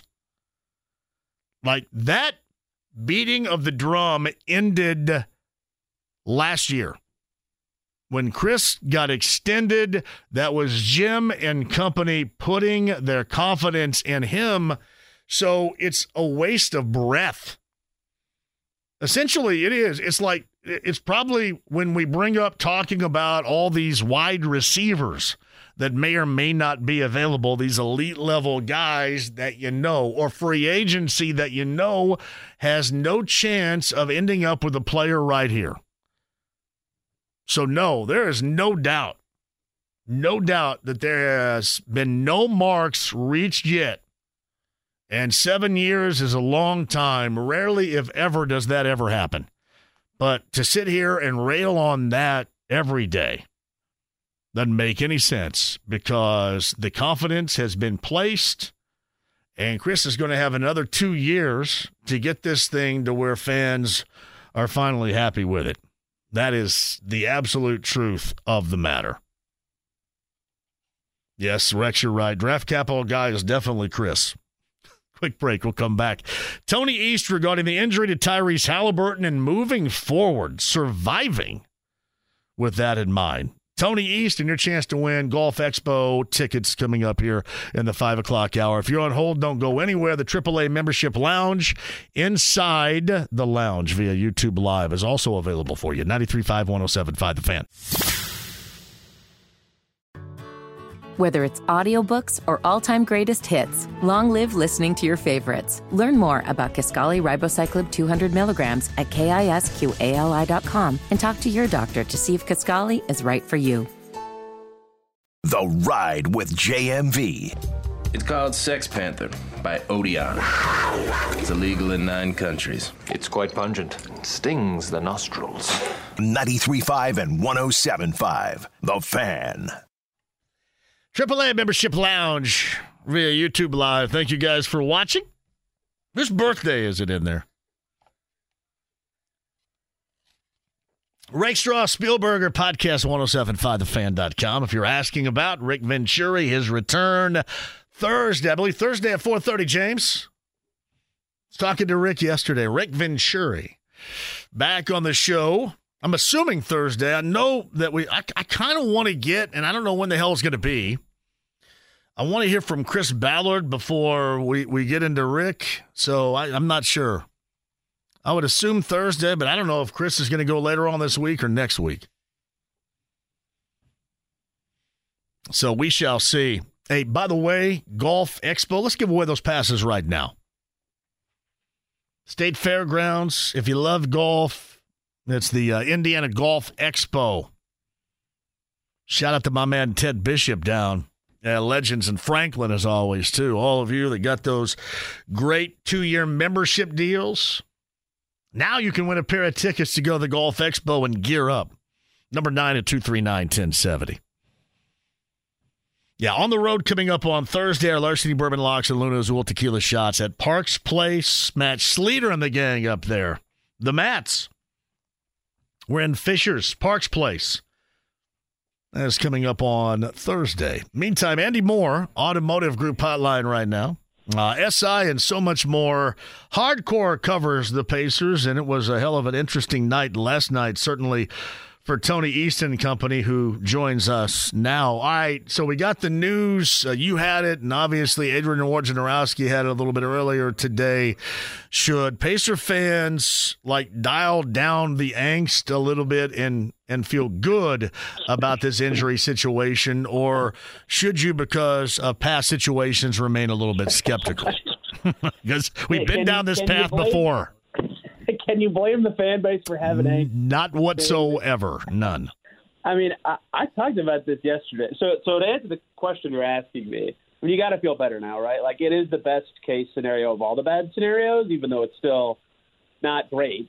They're going on a tough road trip. Their January schedule's rough, and they're going to be missing their best player for at least 7 games. But, I mean, the parallels with 2018 with Oladipo, slipping under the same basket, right, being down on the floor, getting carried off by teammates at first. He had a stretcher, of course. The towel being thrown over the guy. The Pacers somehow winning the game where it happened because some role guys have awesome games against a really good team in January for an ascending team. It was so weird how similar it all felt to me, but this one has a much better outcome for the Pacers than that one did. Yeah, I immediately thought, here's one thing. I was torn because I thought the worst, and I thought in terms of Oladipo or then Paul George and that Summer Olympic game. Those are the two things that popped into my mind. And then I thought when he was carried off, I was hoping that we would get good news later, and it would turn out to be like a Paul Pierce moment where he got in a wheelchair, but then everything quickly was okay. Does that make sense? He just had to go to the room and stretch the hamstring out, right? That's how it happened. Yeah, it was during the game you almost wanted an update, but what can you even get before an MRI, So you just had to sit there in limbo the whole time too. It's just how it was. But again, the history of the Pacers. Yeah, I tell you what. Hang on, Tony, really quick. Put Tony on hold because his phone's kind of cutting out. I want to make sure everybody hears what you have to say right here because we got a little bit more regarding Tyrese Halliburton, as Tony mentioned too, and we've talked about so far today. You get Washington tomorrow at Cambridge Fieldhouse, and then get a long-termer going out west that begins in, of all places, Atlanta. But as I mentioned earlier, you've got that back-to-back between Denver in the afternoon on Sunday and then Salt Lake City with the Utah Jazz at 9 o'clock on Monday. That is historically a very difficult back-to-back right there. Among the back-to-backs, that is at the top of the list. I want to make sure Tony and his connection is good enough so you can hear him right here. Rotationally speaking, where the Pacers go and a lot more. And welcome back from SI and more, Tony East, who covers the Pacers on the Andy Moore Automotive Group hotline. So 2 weeks evaluation. I had mentioned, somebody had said tread water a little bit earlier. This is survival mode because we saw what happened last year when Halliburton got injured. This whole thing went right in the toilet and got flushed. Just survival mode. Is this team good enough, especially embarking on this West Coast trip after tomorrow night? Are they good enough to survive this time without him? So I think they're better than last year, right? Last year he got hurt. They lose 7 in a row and then survived against the Bulls by 2 or 3 to break that streak. That they really struggled without him last year. This year's team is clearly better, right? Neesmith is better. Matherin's better. All the vets are at least the same, right? They've got the ability to hold up just from that, and they also have Bruce Brown and Obi Toppin, which they didn't last year, right? You need proof of concept that they're better than last year without him. They won last night, right? Like their second half did go well still, and their net rating without him this year is better than last year, right? So numerically, at least they're better equipped to survive him. That said, I still think they're probably a below average team without him. And you already mentioned their schedule coming up is brutal. They play the Wizards tomorrow. They really need to win that one. Then they have a West Coast swing and a road game in Atlanta. And then they come home with Denver, Philly, Phoenix. So their next, 10, they've got 1.5 easy ones, and the half one's Portland, which is a road back-to-back. And Portland already beat the Pacers this season. So, I mean, I think if you can still be over 500 by the time Halliburton returns, I think you're happy for the Pacers. And I think they can do it. But it will be hard because their schedule is tough, and, they have 4 and 6 nights with 2 back-to-backs on this road trip, and their opponents are tough. And they just never get a break. Their January's rough, and they've done well to bank these wins in their last 8 games. But without Halliburton, it's going to be way harder. So, yes, treading water is the perfect way to put it. If they can be over 500 by the time he returns, I think they've got to take that. Yeah, and the players will tell you, too, the toughest of the back-to-backs in the NBA is Mountain Time Zones, Denver to Utah right there. And they got that on a Sunday afternoon in Denver with the defending champions. And then a Utah team that all of a sudden is getting a little bit hot right here at 9 o'clock on Monday night. Best record in the NBA over the last 10 games, the Utah Jazz. Where did that come from? It's so random. So, yeah, Washington's winnable, but they have already lost to the Wizards with Halliburton. And I would have said Utah's winnable, but I mean, they beat Atlanta twice already this year, but, I mean, again, without Tyrese, it's all challenging. And then they get no breaks. It's all back-to-backs and tough opponents. So they're going to need to be until they play Memphis on the 28th with Morant out for the season now. Basically, between the Washington game and then they have no gimmies. So any win they get, even an ugly 105, 104 win, they've got to take it and never let it go. That's the situation they're in now. So Tony East joins us talking Pacers on the Andy Moore Automotive Group hotline. Have you allowed yourself to think about when you would hard target a Halliburton return? Hard target? I don't know that I can give a for sure date. I mean, the only thing I could add beyond a reevaluation is he's talked a lot about how excited he was for their TNT game, right? Their only scheduled one before the season where the Pacers are on national TV. Now, of course, they got the full in-season tournament bracket run with 3 extra games, but at Boston on the 30th is that game. They're on TNT. Halliburton was very much looking forward to it. That is exactly 3 weeks from today. So if he's reevaluated in 2 weeks and still needs a little ramp-up or to get reintegrated at home, maybe he returns in that Philly, Phoenix, Memphis homestand, but just so he can be back for the TNT game. Maybe he just returns in Boston. Who knows? I don't even know if it's possible that he could return that quickly after the reevaluation. You look at these hamstring grade 1 strains, and there's not a wide range, but, not an obvious reevaluation time. 2 to 3 weeks is generally kind of what it looks like. So I would imagine by the end of the month there's a chance, but you just never know. Muscles, different. I think with he has forward kind of I'm circling like a guess right now, but that's it. It's a guess. Tony East with us. Hey, make sure again his phone is okay. Tony, you may just have to stay in one spot here for the next couple of minutes because you're not moving at all. I think when you move around, things go a little bit haywire. And I'm assuming we know, rotationally speaking, who is going to try to, at least in his spot, pick up the slack. You talked about Andrew Nembhard and others. We saw last night, again, the level of importance that T.J. McConnell is with this young team in terms of creating enthusiasm and opportunities for it. We saw that again last night. So, rotationally speaking, I'm assuming we know the direction in which this is going for Rick Carlisle. Yeah, I think what you saw in the second half last night is the expectation, at least that I have, right? Andrew Nembhard started in Halliburton's place in that second half, and that means their starting five is basically the best possible defensive five that the Pacers have, which is Nembhard, Nesmith, Brown, Jalen Smith, and Miles Turner. And then at least you can have some identity and some hope of success with that group, even with Halliburton out. And then your bench would be, you have Buddy Hield and Obi Toppin operating as your shooters, and they both shot well last night. And then McConnell and Mathurin acting as your kind of attackers or score types, and they both did well in that role last night. So I think that kind of makes sense as your rotation with Isaiah Jackson being your bench five, as your 10 guys who play. And all those lineups make sense. You have some cohesion. Maybe you try to stagger Brown and Nembhard in some way to keep a combo of creation and defense on the floor as much as you can. But I think you saw the blueprint last night. You can't replicate Halliburton's passing and shooting combinations. So maybe they lean a little more into Hield and Toppin and Nesmith just to get as much shooting on the floor as possible. But I think they might try to opt for as much defense as they can just to try to make it so their margin for error offensively is a little wider. Is the fact that Walker is not getting any minutes whatsoever, is that more about where he is right now or more about those and to the level in which they're playing in front of him? Both is my bad answer, but if Obi Toppin was 30, for example, I think Jarace Walker might be playing. The problem is, the guys in front of him are also young, right? Aaron Nesmith is 23. Obi Toppin is 25. The guys they have playing at the 3-4, even with the second unit, are young already. So they're kind of growing and developing those guys as well, which makes it a little harder to just throw Jarace Walker in and figure out exactly, where he can play. And so I think he is behind those guys in terms of what his impact could be right now. And I don't usually expect rookies to do anything of significance on the defensive end anyway.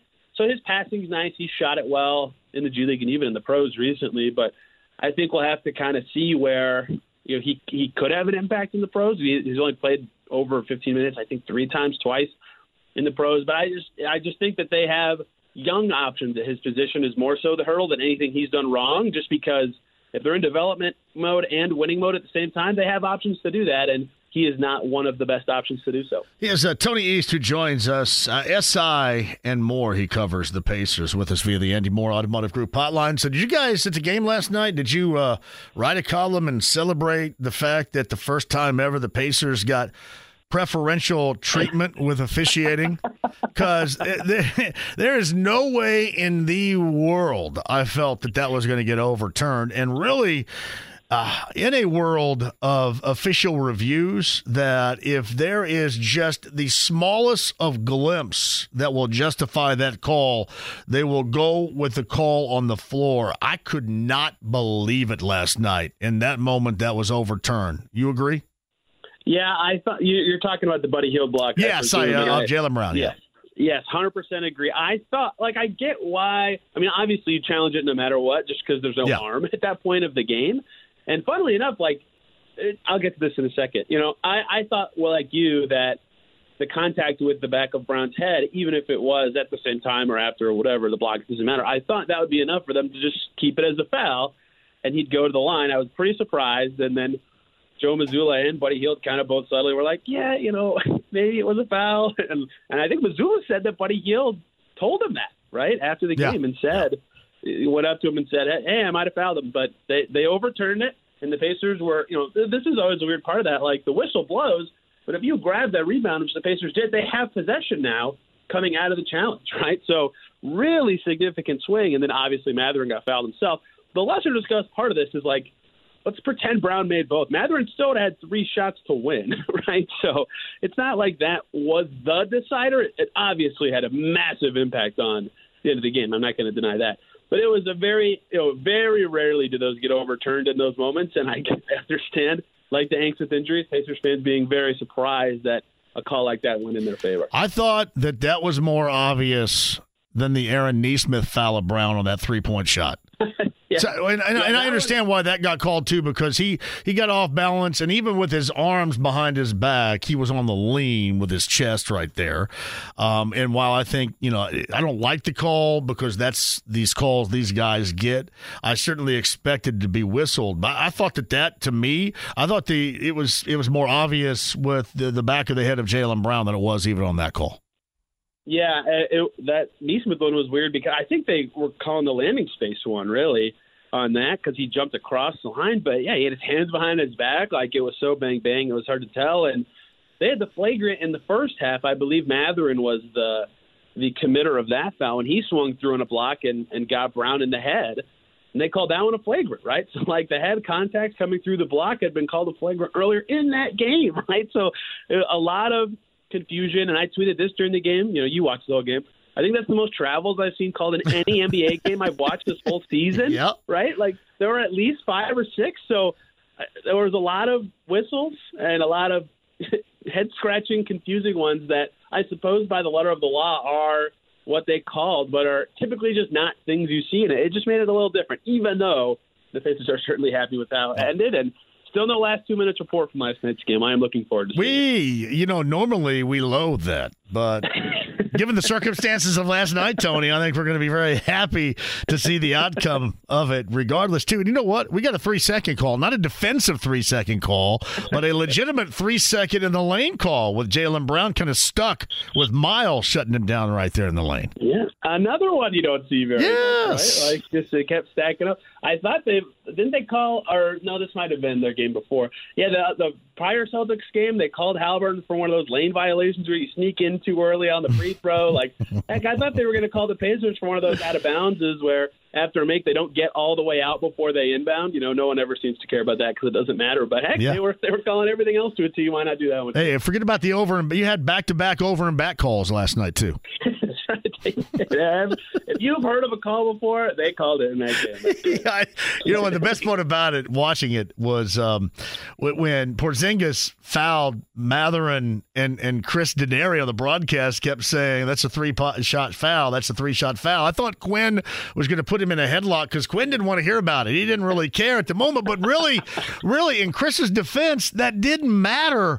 And the strategy that Rick chose to go with, instead of making all 3, yet giving Boston the opportunity to call a timeout, advance the ball, and be able to get a shot off, he chose to go with missing that third and then having just the opportunity to tip it. Which, by the way, Cornette got that up on the rim. That was very close anyway.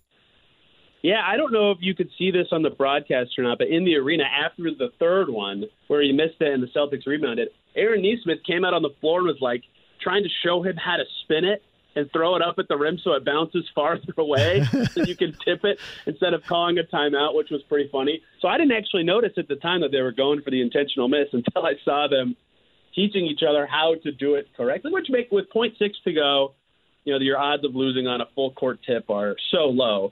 Versus 0.6 left, letting the team, call a timeout and have a chance to tie on the 3. I think you're probably happy with that probability play, but when you're up 2 and they get the timeout, then you're at the mercy of the Cornette miracle, which, man, was that close. Man, that thing danced on the rim for a moment. The thing that concerned me more than anything else was a foul call. Given how that game had gone and really gone against late Boston, I thought if you are going to get some sort of whistle, this is going to be the time in which you're going to get it. What are the odds? As we're speaking, the last 2 minutes report is out. Let's see. All right, well, go through it for us right here. Let's celebrate it. Had to say about Buddy Hield's thing. The correct no call. This is hard to say. This is a very long explanation. It's hard to say, but it looks like they say correct no call as it stands. So I believe that they think they got it correctly.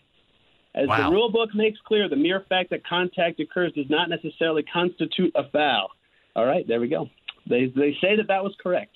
Man, anything though, anything above the shoulders is always can't miss, it seems, in the NBA now. Oh, the call on Porzingis was actually incorrect. Oh, really? Easily contests Mathurin's shot attempt with some incidental arm contact. Wow. Well, that still makes me feel good. I think that's the only incorrect call of the report is actually that should not have been called a foul. Wow. That's good stuff. I don't know if everybody enjoys that, but this may be the first time I've enjoyed the final 2-minute report of any Pacer game right here. Did they need that win, right? Like, for all the time for them to be graced by the basketball gods. Yeah. When your star gets hurt and you've got that schedule coming up, that's when you need it for morale, and they got it. They needed it. So Tony East, who joins us, the other thing I pointed out at the beginning of the show, we've seen it too with the salty nature of the Bucks losing 4 of 5, and now we've seen it a little bit with the Celtics. Are we seeing the Pacers now, obviously with Haliburton, it's expedited, but are we seeing the Pacers now growing into a challenging team that teams really, truly do care about? And I thought, again, the Bucks and the Celtics most recently have been, I think, very good examples of the direction and the threat that teams around the NBA now perceive the Pacers to be. Is that fair? I think so. And you're right that Jaylen Brown was very frustrated last night, but we've seen fan bases get frustrated with playing the Pacers. I think part of it is the style's difficult, right? Like, and you've watched every game this team's played.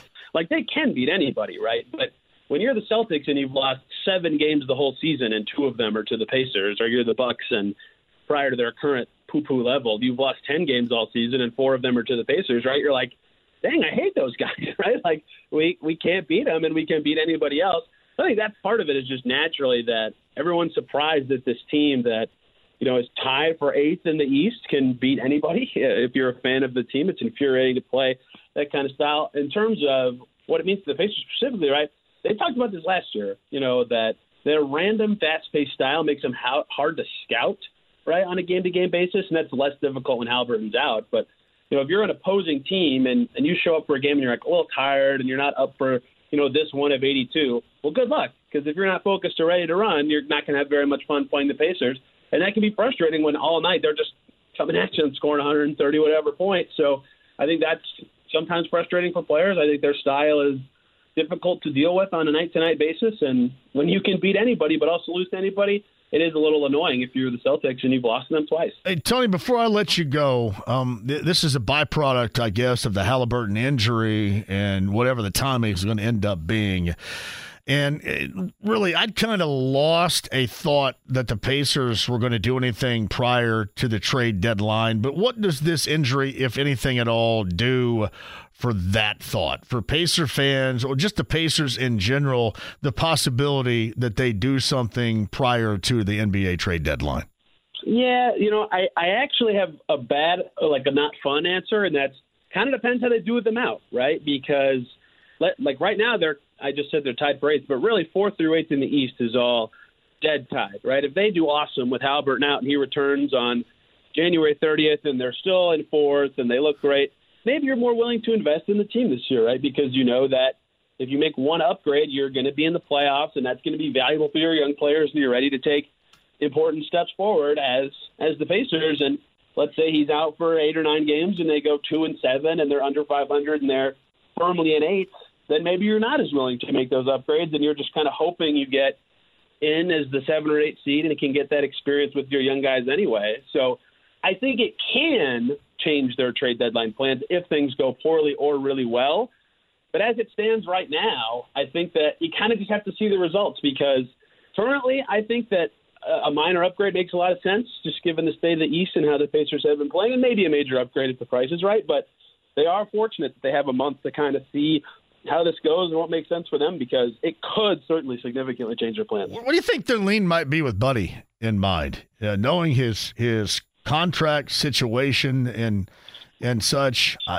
Is there any effect? And I guess we can also factor in, and maybe not as much, but how he fits in. And this is part of what I believe and why I don't believe they're going to do anything.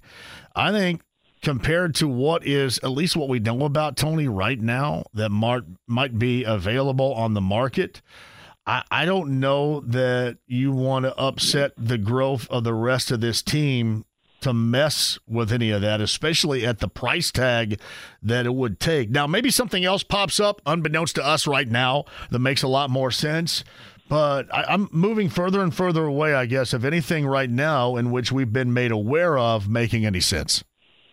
Yeah, it's really tricky. Like, I think to a lesser extent, you got to think about this with Wara and Toppin as well, but every expiring contract, you have to sort of think about what you're going to do with it, right? You and I were having this discussion last year with Miles Turner. Yeah. And that of course ended much differently. And that could happen again, right? They have cap space and could renegotiate and extend Buddy Hield again. Maybe that happens under the wire. But, it's very interesting that they're in this position again. And it kind of will say a lot about their future and their cap space plans, depending on how they decide to do this. But with Hield, Toppin, and Wara, that's 3 expiring contracts of guys that, in theory, you could lose them this summer. They have restricted free agency to keep Toppin, but maybe that's an attractive trade package at the same time, and then it's guys you were going to lose anyway, and you get something you like. So if I'm running a team that isn't, for sure getting home court or has a chance to win a series, then I always am thinking about what I can get from my expirings.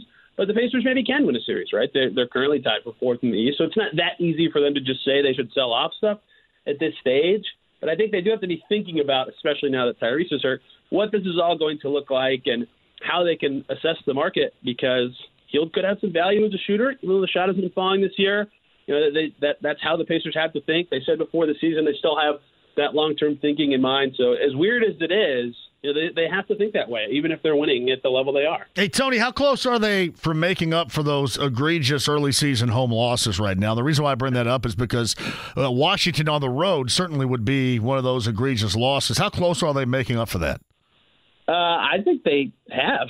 Honestly, the stretch they just had where they won 6 in a row, including 2 against Milwaukee, and they won in Houston, and they beat the Knicks, albeit with some caveats, and they just beat the Celtics. Like, that alone makes up for it. Like, in my preseason schedule predictions, I had them winning 2 of that stretch from Chicago to the Boston game they just played, and they won all but 1 of those games. So, obviously they could easily just say, well, if we just won, if we just beat Portland and Charlotte, we're 23-13, right? We're 10 games over 500.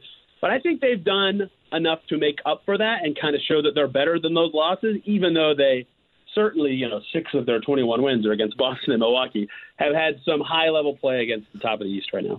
Tony East with the latest on the final 2-minute report. And once again, what's interesting is that the call was made accurate. The call that was wrong, evidently, in the final 2-minute report is that Porzingis foul that created 3 shot attempts and the winning margin for the Pacers last night in the final seconds of that game. Amazing. Finally, a 2-minute report that I'm ready to read and happy about. Incredible. It's crazy to see. It's very rarely the case. SI Pacers, Forbes Sports, WTHR.com, Locked On Pacers, Tony East on the Andy Moore Automotive Group hotline. Stay in touch, man. I appreciate you. Of course. Thanks for having me. Tony East on the Andy Moore Automotive Group hotline. I can't imagine, if ever, I've ever been happy with the final 2-minute report with the Pacers in mind. This may be the first. Quick break. We shall return. The city, and certainly us in radio, but the city, longtime listeners of radio in this market, we lost a significant piece, a radio legend yesterday.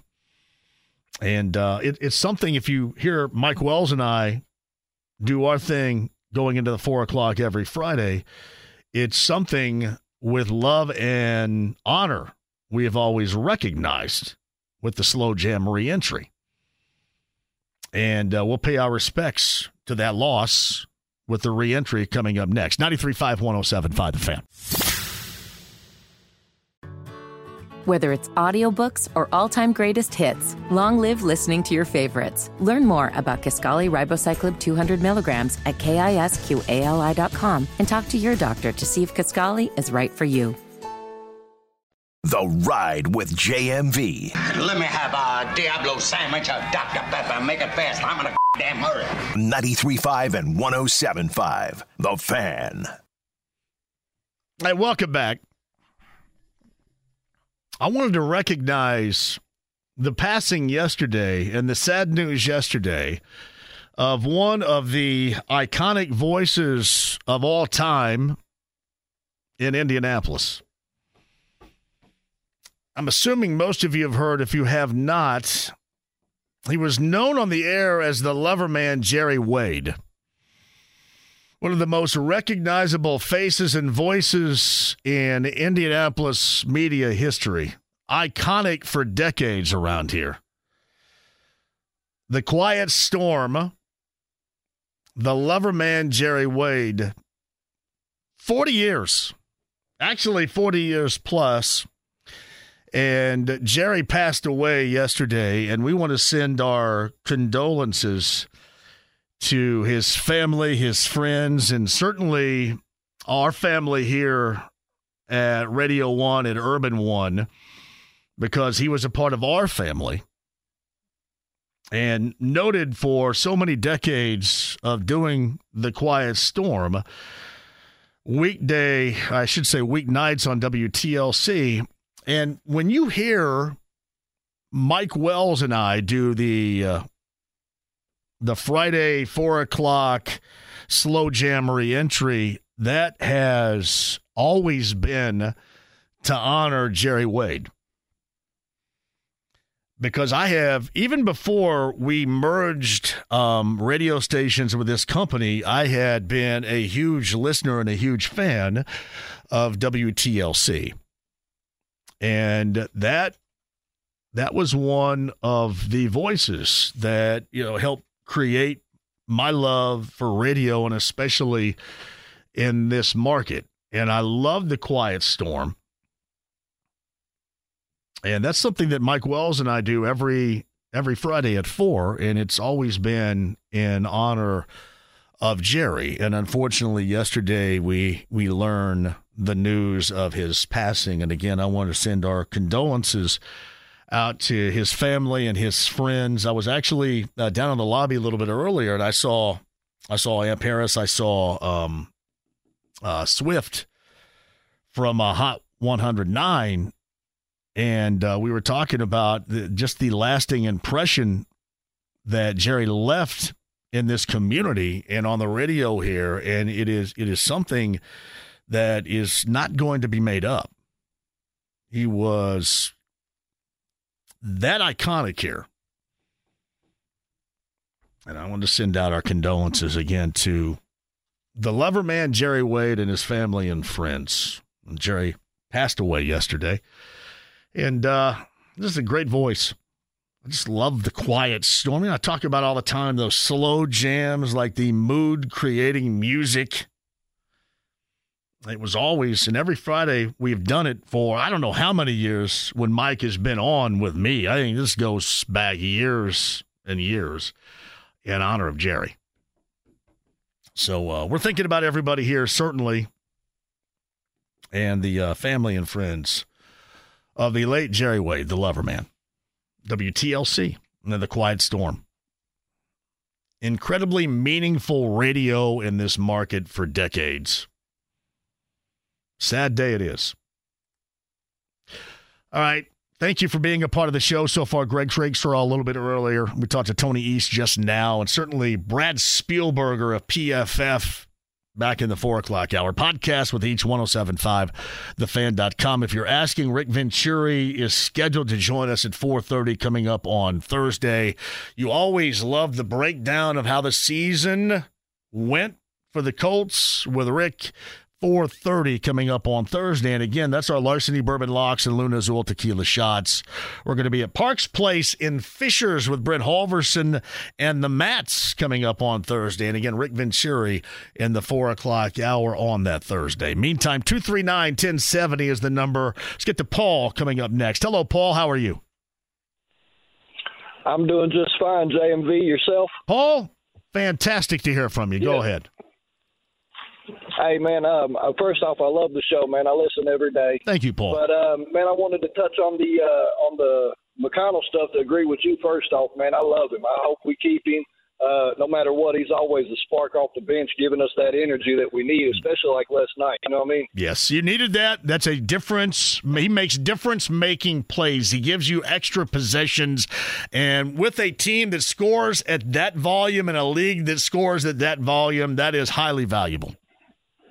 Exactly. But really what I wanted to call about was with that late foul call, man, and LeBron crying about it, man.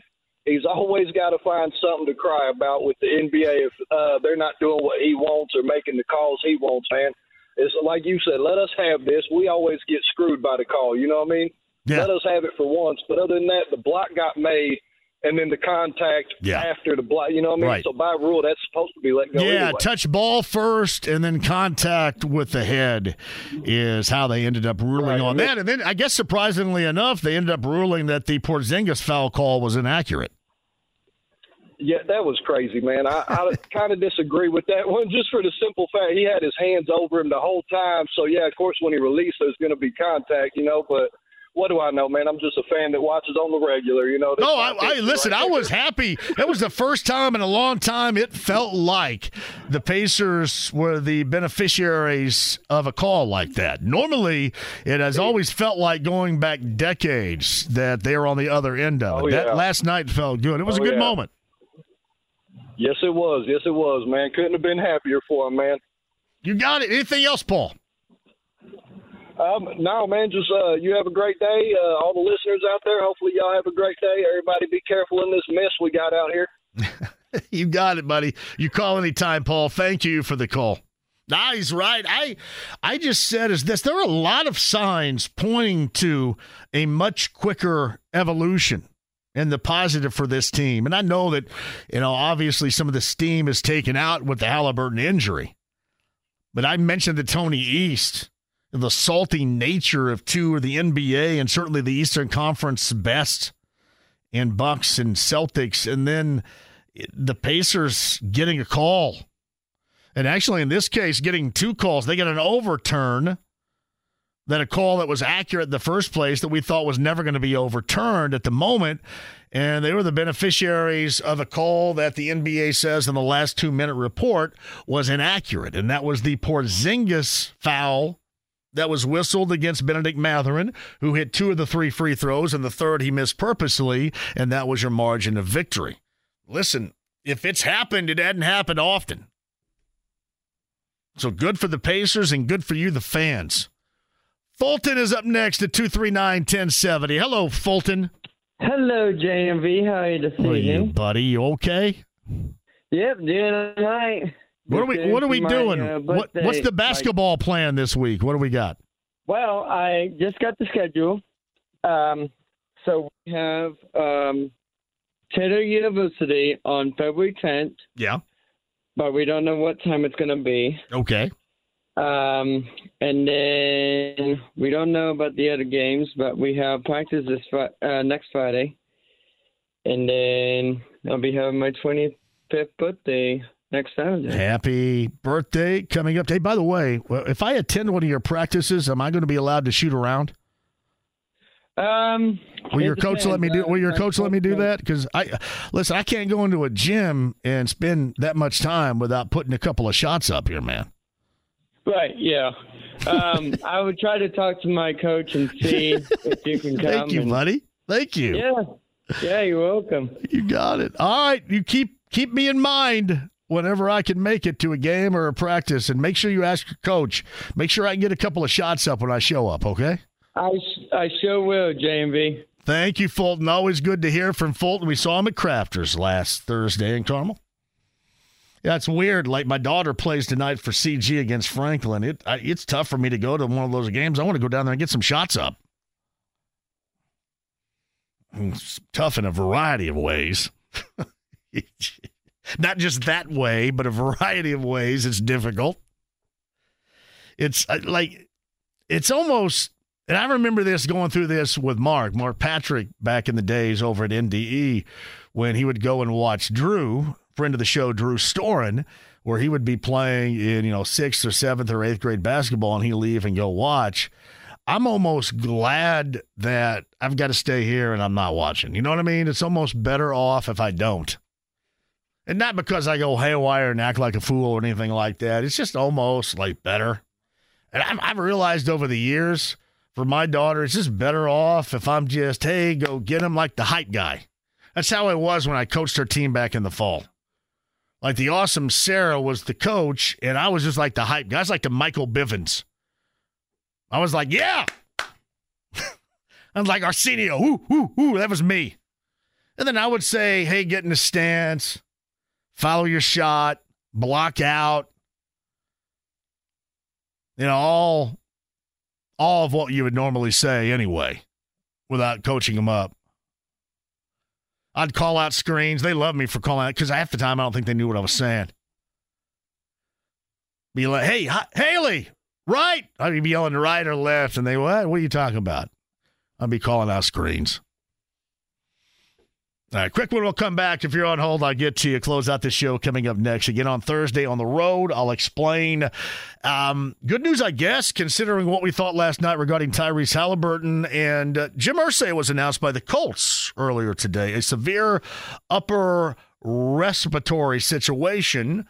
And we'll continue to follow that story. So hopefully everything's going to be okay, obviously, moving forward with the owner of the Colts, Jim Irsay. That news came out earlier today. Big news in the NFL is, for whatever reason, the Titans decided to part with Mike Vrabel. So I'm assuming immediately on a lot of lists, he goes close to near the top of that list. But a change, a shakeup within the AFC South with that in mind. That and more to close out the show coming up next. Inside the AAA Membership Lounge via YouTube Live. Thank you for being a part of that. And 93.5 and 107.5 The Fan. Whether it's audiobooks or all-time greatest hits, long live listening to your favorites. Learn more about Kisqali Ribociclib 200 milligrams at KISQALI.com and talk to your doctor to see if Kisqali is right for you. The Ride with JMV. We have the holy hand grenade. Yes, of course. The holy hand grenade of Antioch. Right. 1, 2, 5. Lisa, 3. 93.5 and 107.5 The Fan. AAA Membership Lounge via YouTube Live. And again, remember, more than obviously what I talked about here, just travel. Thinking about inclement weather and road conditions, AAA is always your go-to and a proud sponsor of the AAA Membership Lounge via YouTube Live. 7 o'clock on Peacock, of course, downstairs, 93 WIBC. In fact, Don Fisher, John Herrick, and Eric Soar, about 7 minutes away from IU basketball pregame. It's IU at 11-4, 3-1 of the Big Ten, on the road at the Jersey Mike's Arena. Jersey Mike's. I don't mind Jersey Mike's. I know we all like to go local often, but I don't mind Jersey Mike's. I got to try this Griner's place. This is Griner's off of Shelby. I think somebody drove a car into Griner's like a couple of years ago, but I heard really good things about the sandwiches at Griner's. I've never been to Griner's. I've also never been to Shapiro's either. Oh, Shapiro's is so legit, so might good. Be not great for me. Love the cafeteria thing. I've always, and if anybody else has been around here as long as I have, you probably have equated one and the other together too. I've always wanted to go down their cafeteria line like John Belushi did in Animal House and just like grab stuff off of every level and like stick it in my pockets and eat it and put it back up there and just like stack my tray.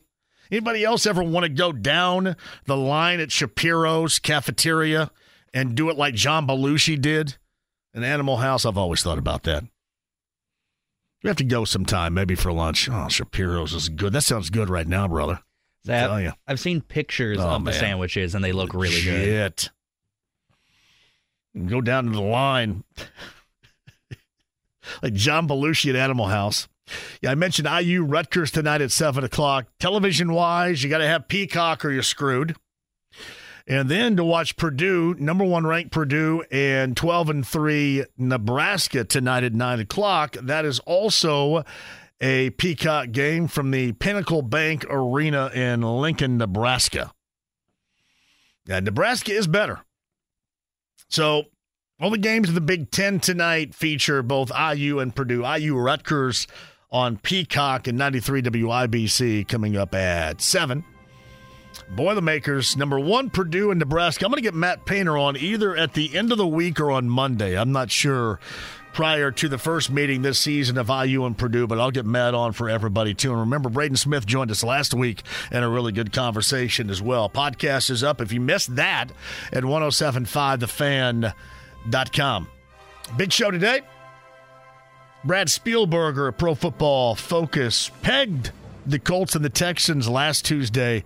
We talked about that and a lot of things with Brad a little bit earlier to Tony East of SI and more. The Tyrese Halliburton injury, the impact here, and the length of time that he would suggest beyond what has been reported at 2 weeks and then an evaluation. Tony East, podcast 1075thefan.com. Greg Rakestraw, too. Great job from you, James. Back tomorrow with you right here at 3. Do not miss a moment. Thanks for listening. 93.5 and 1075 The Fan. Have a great night.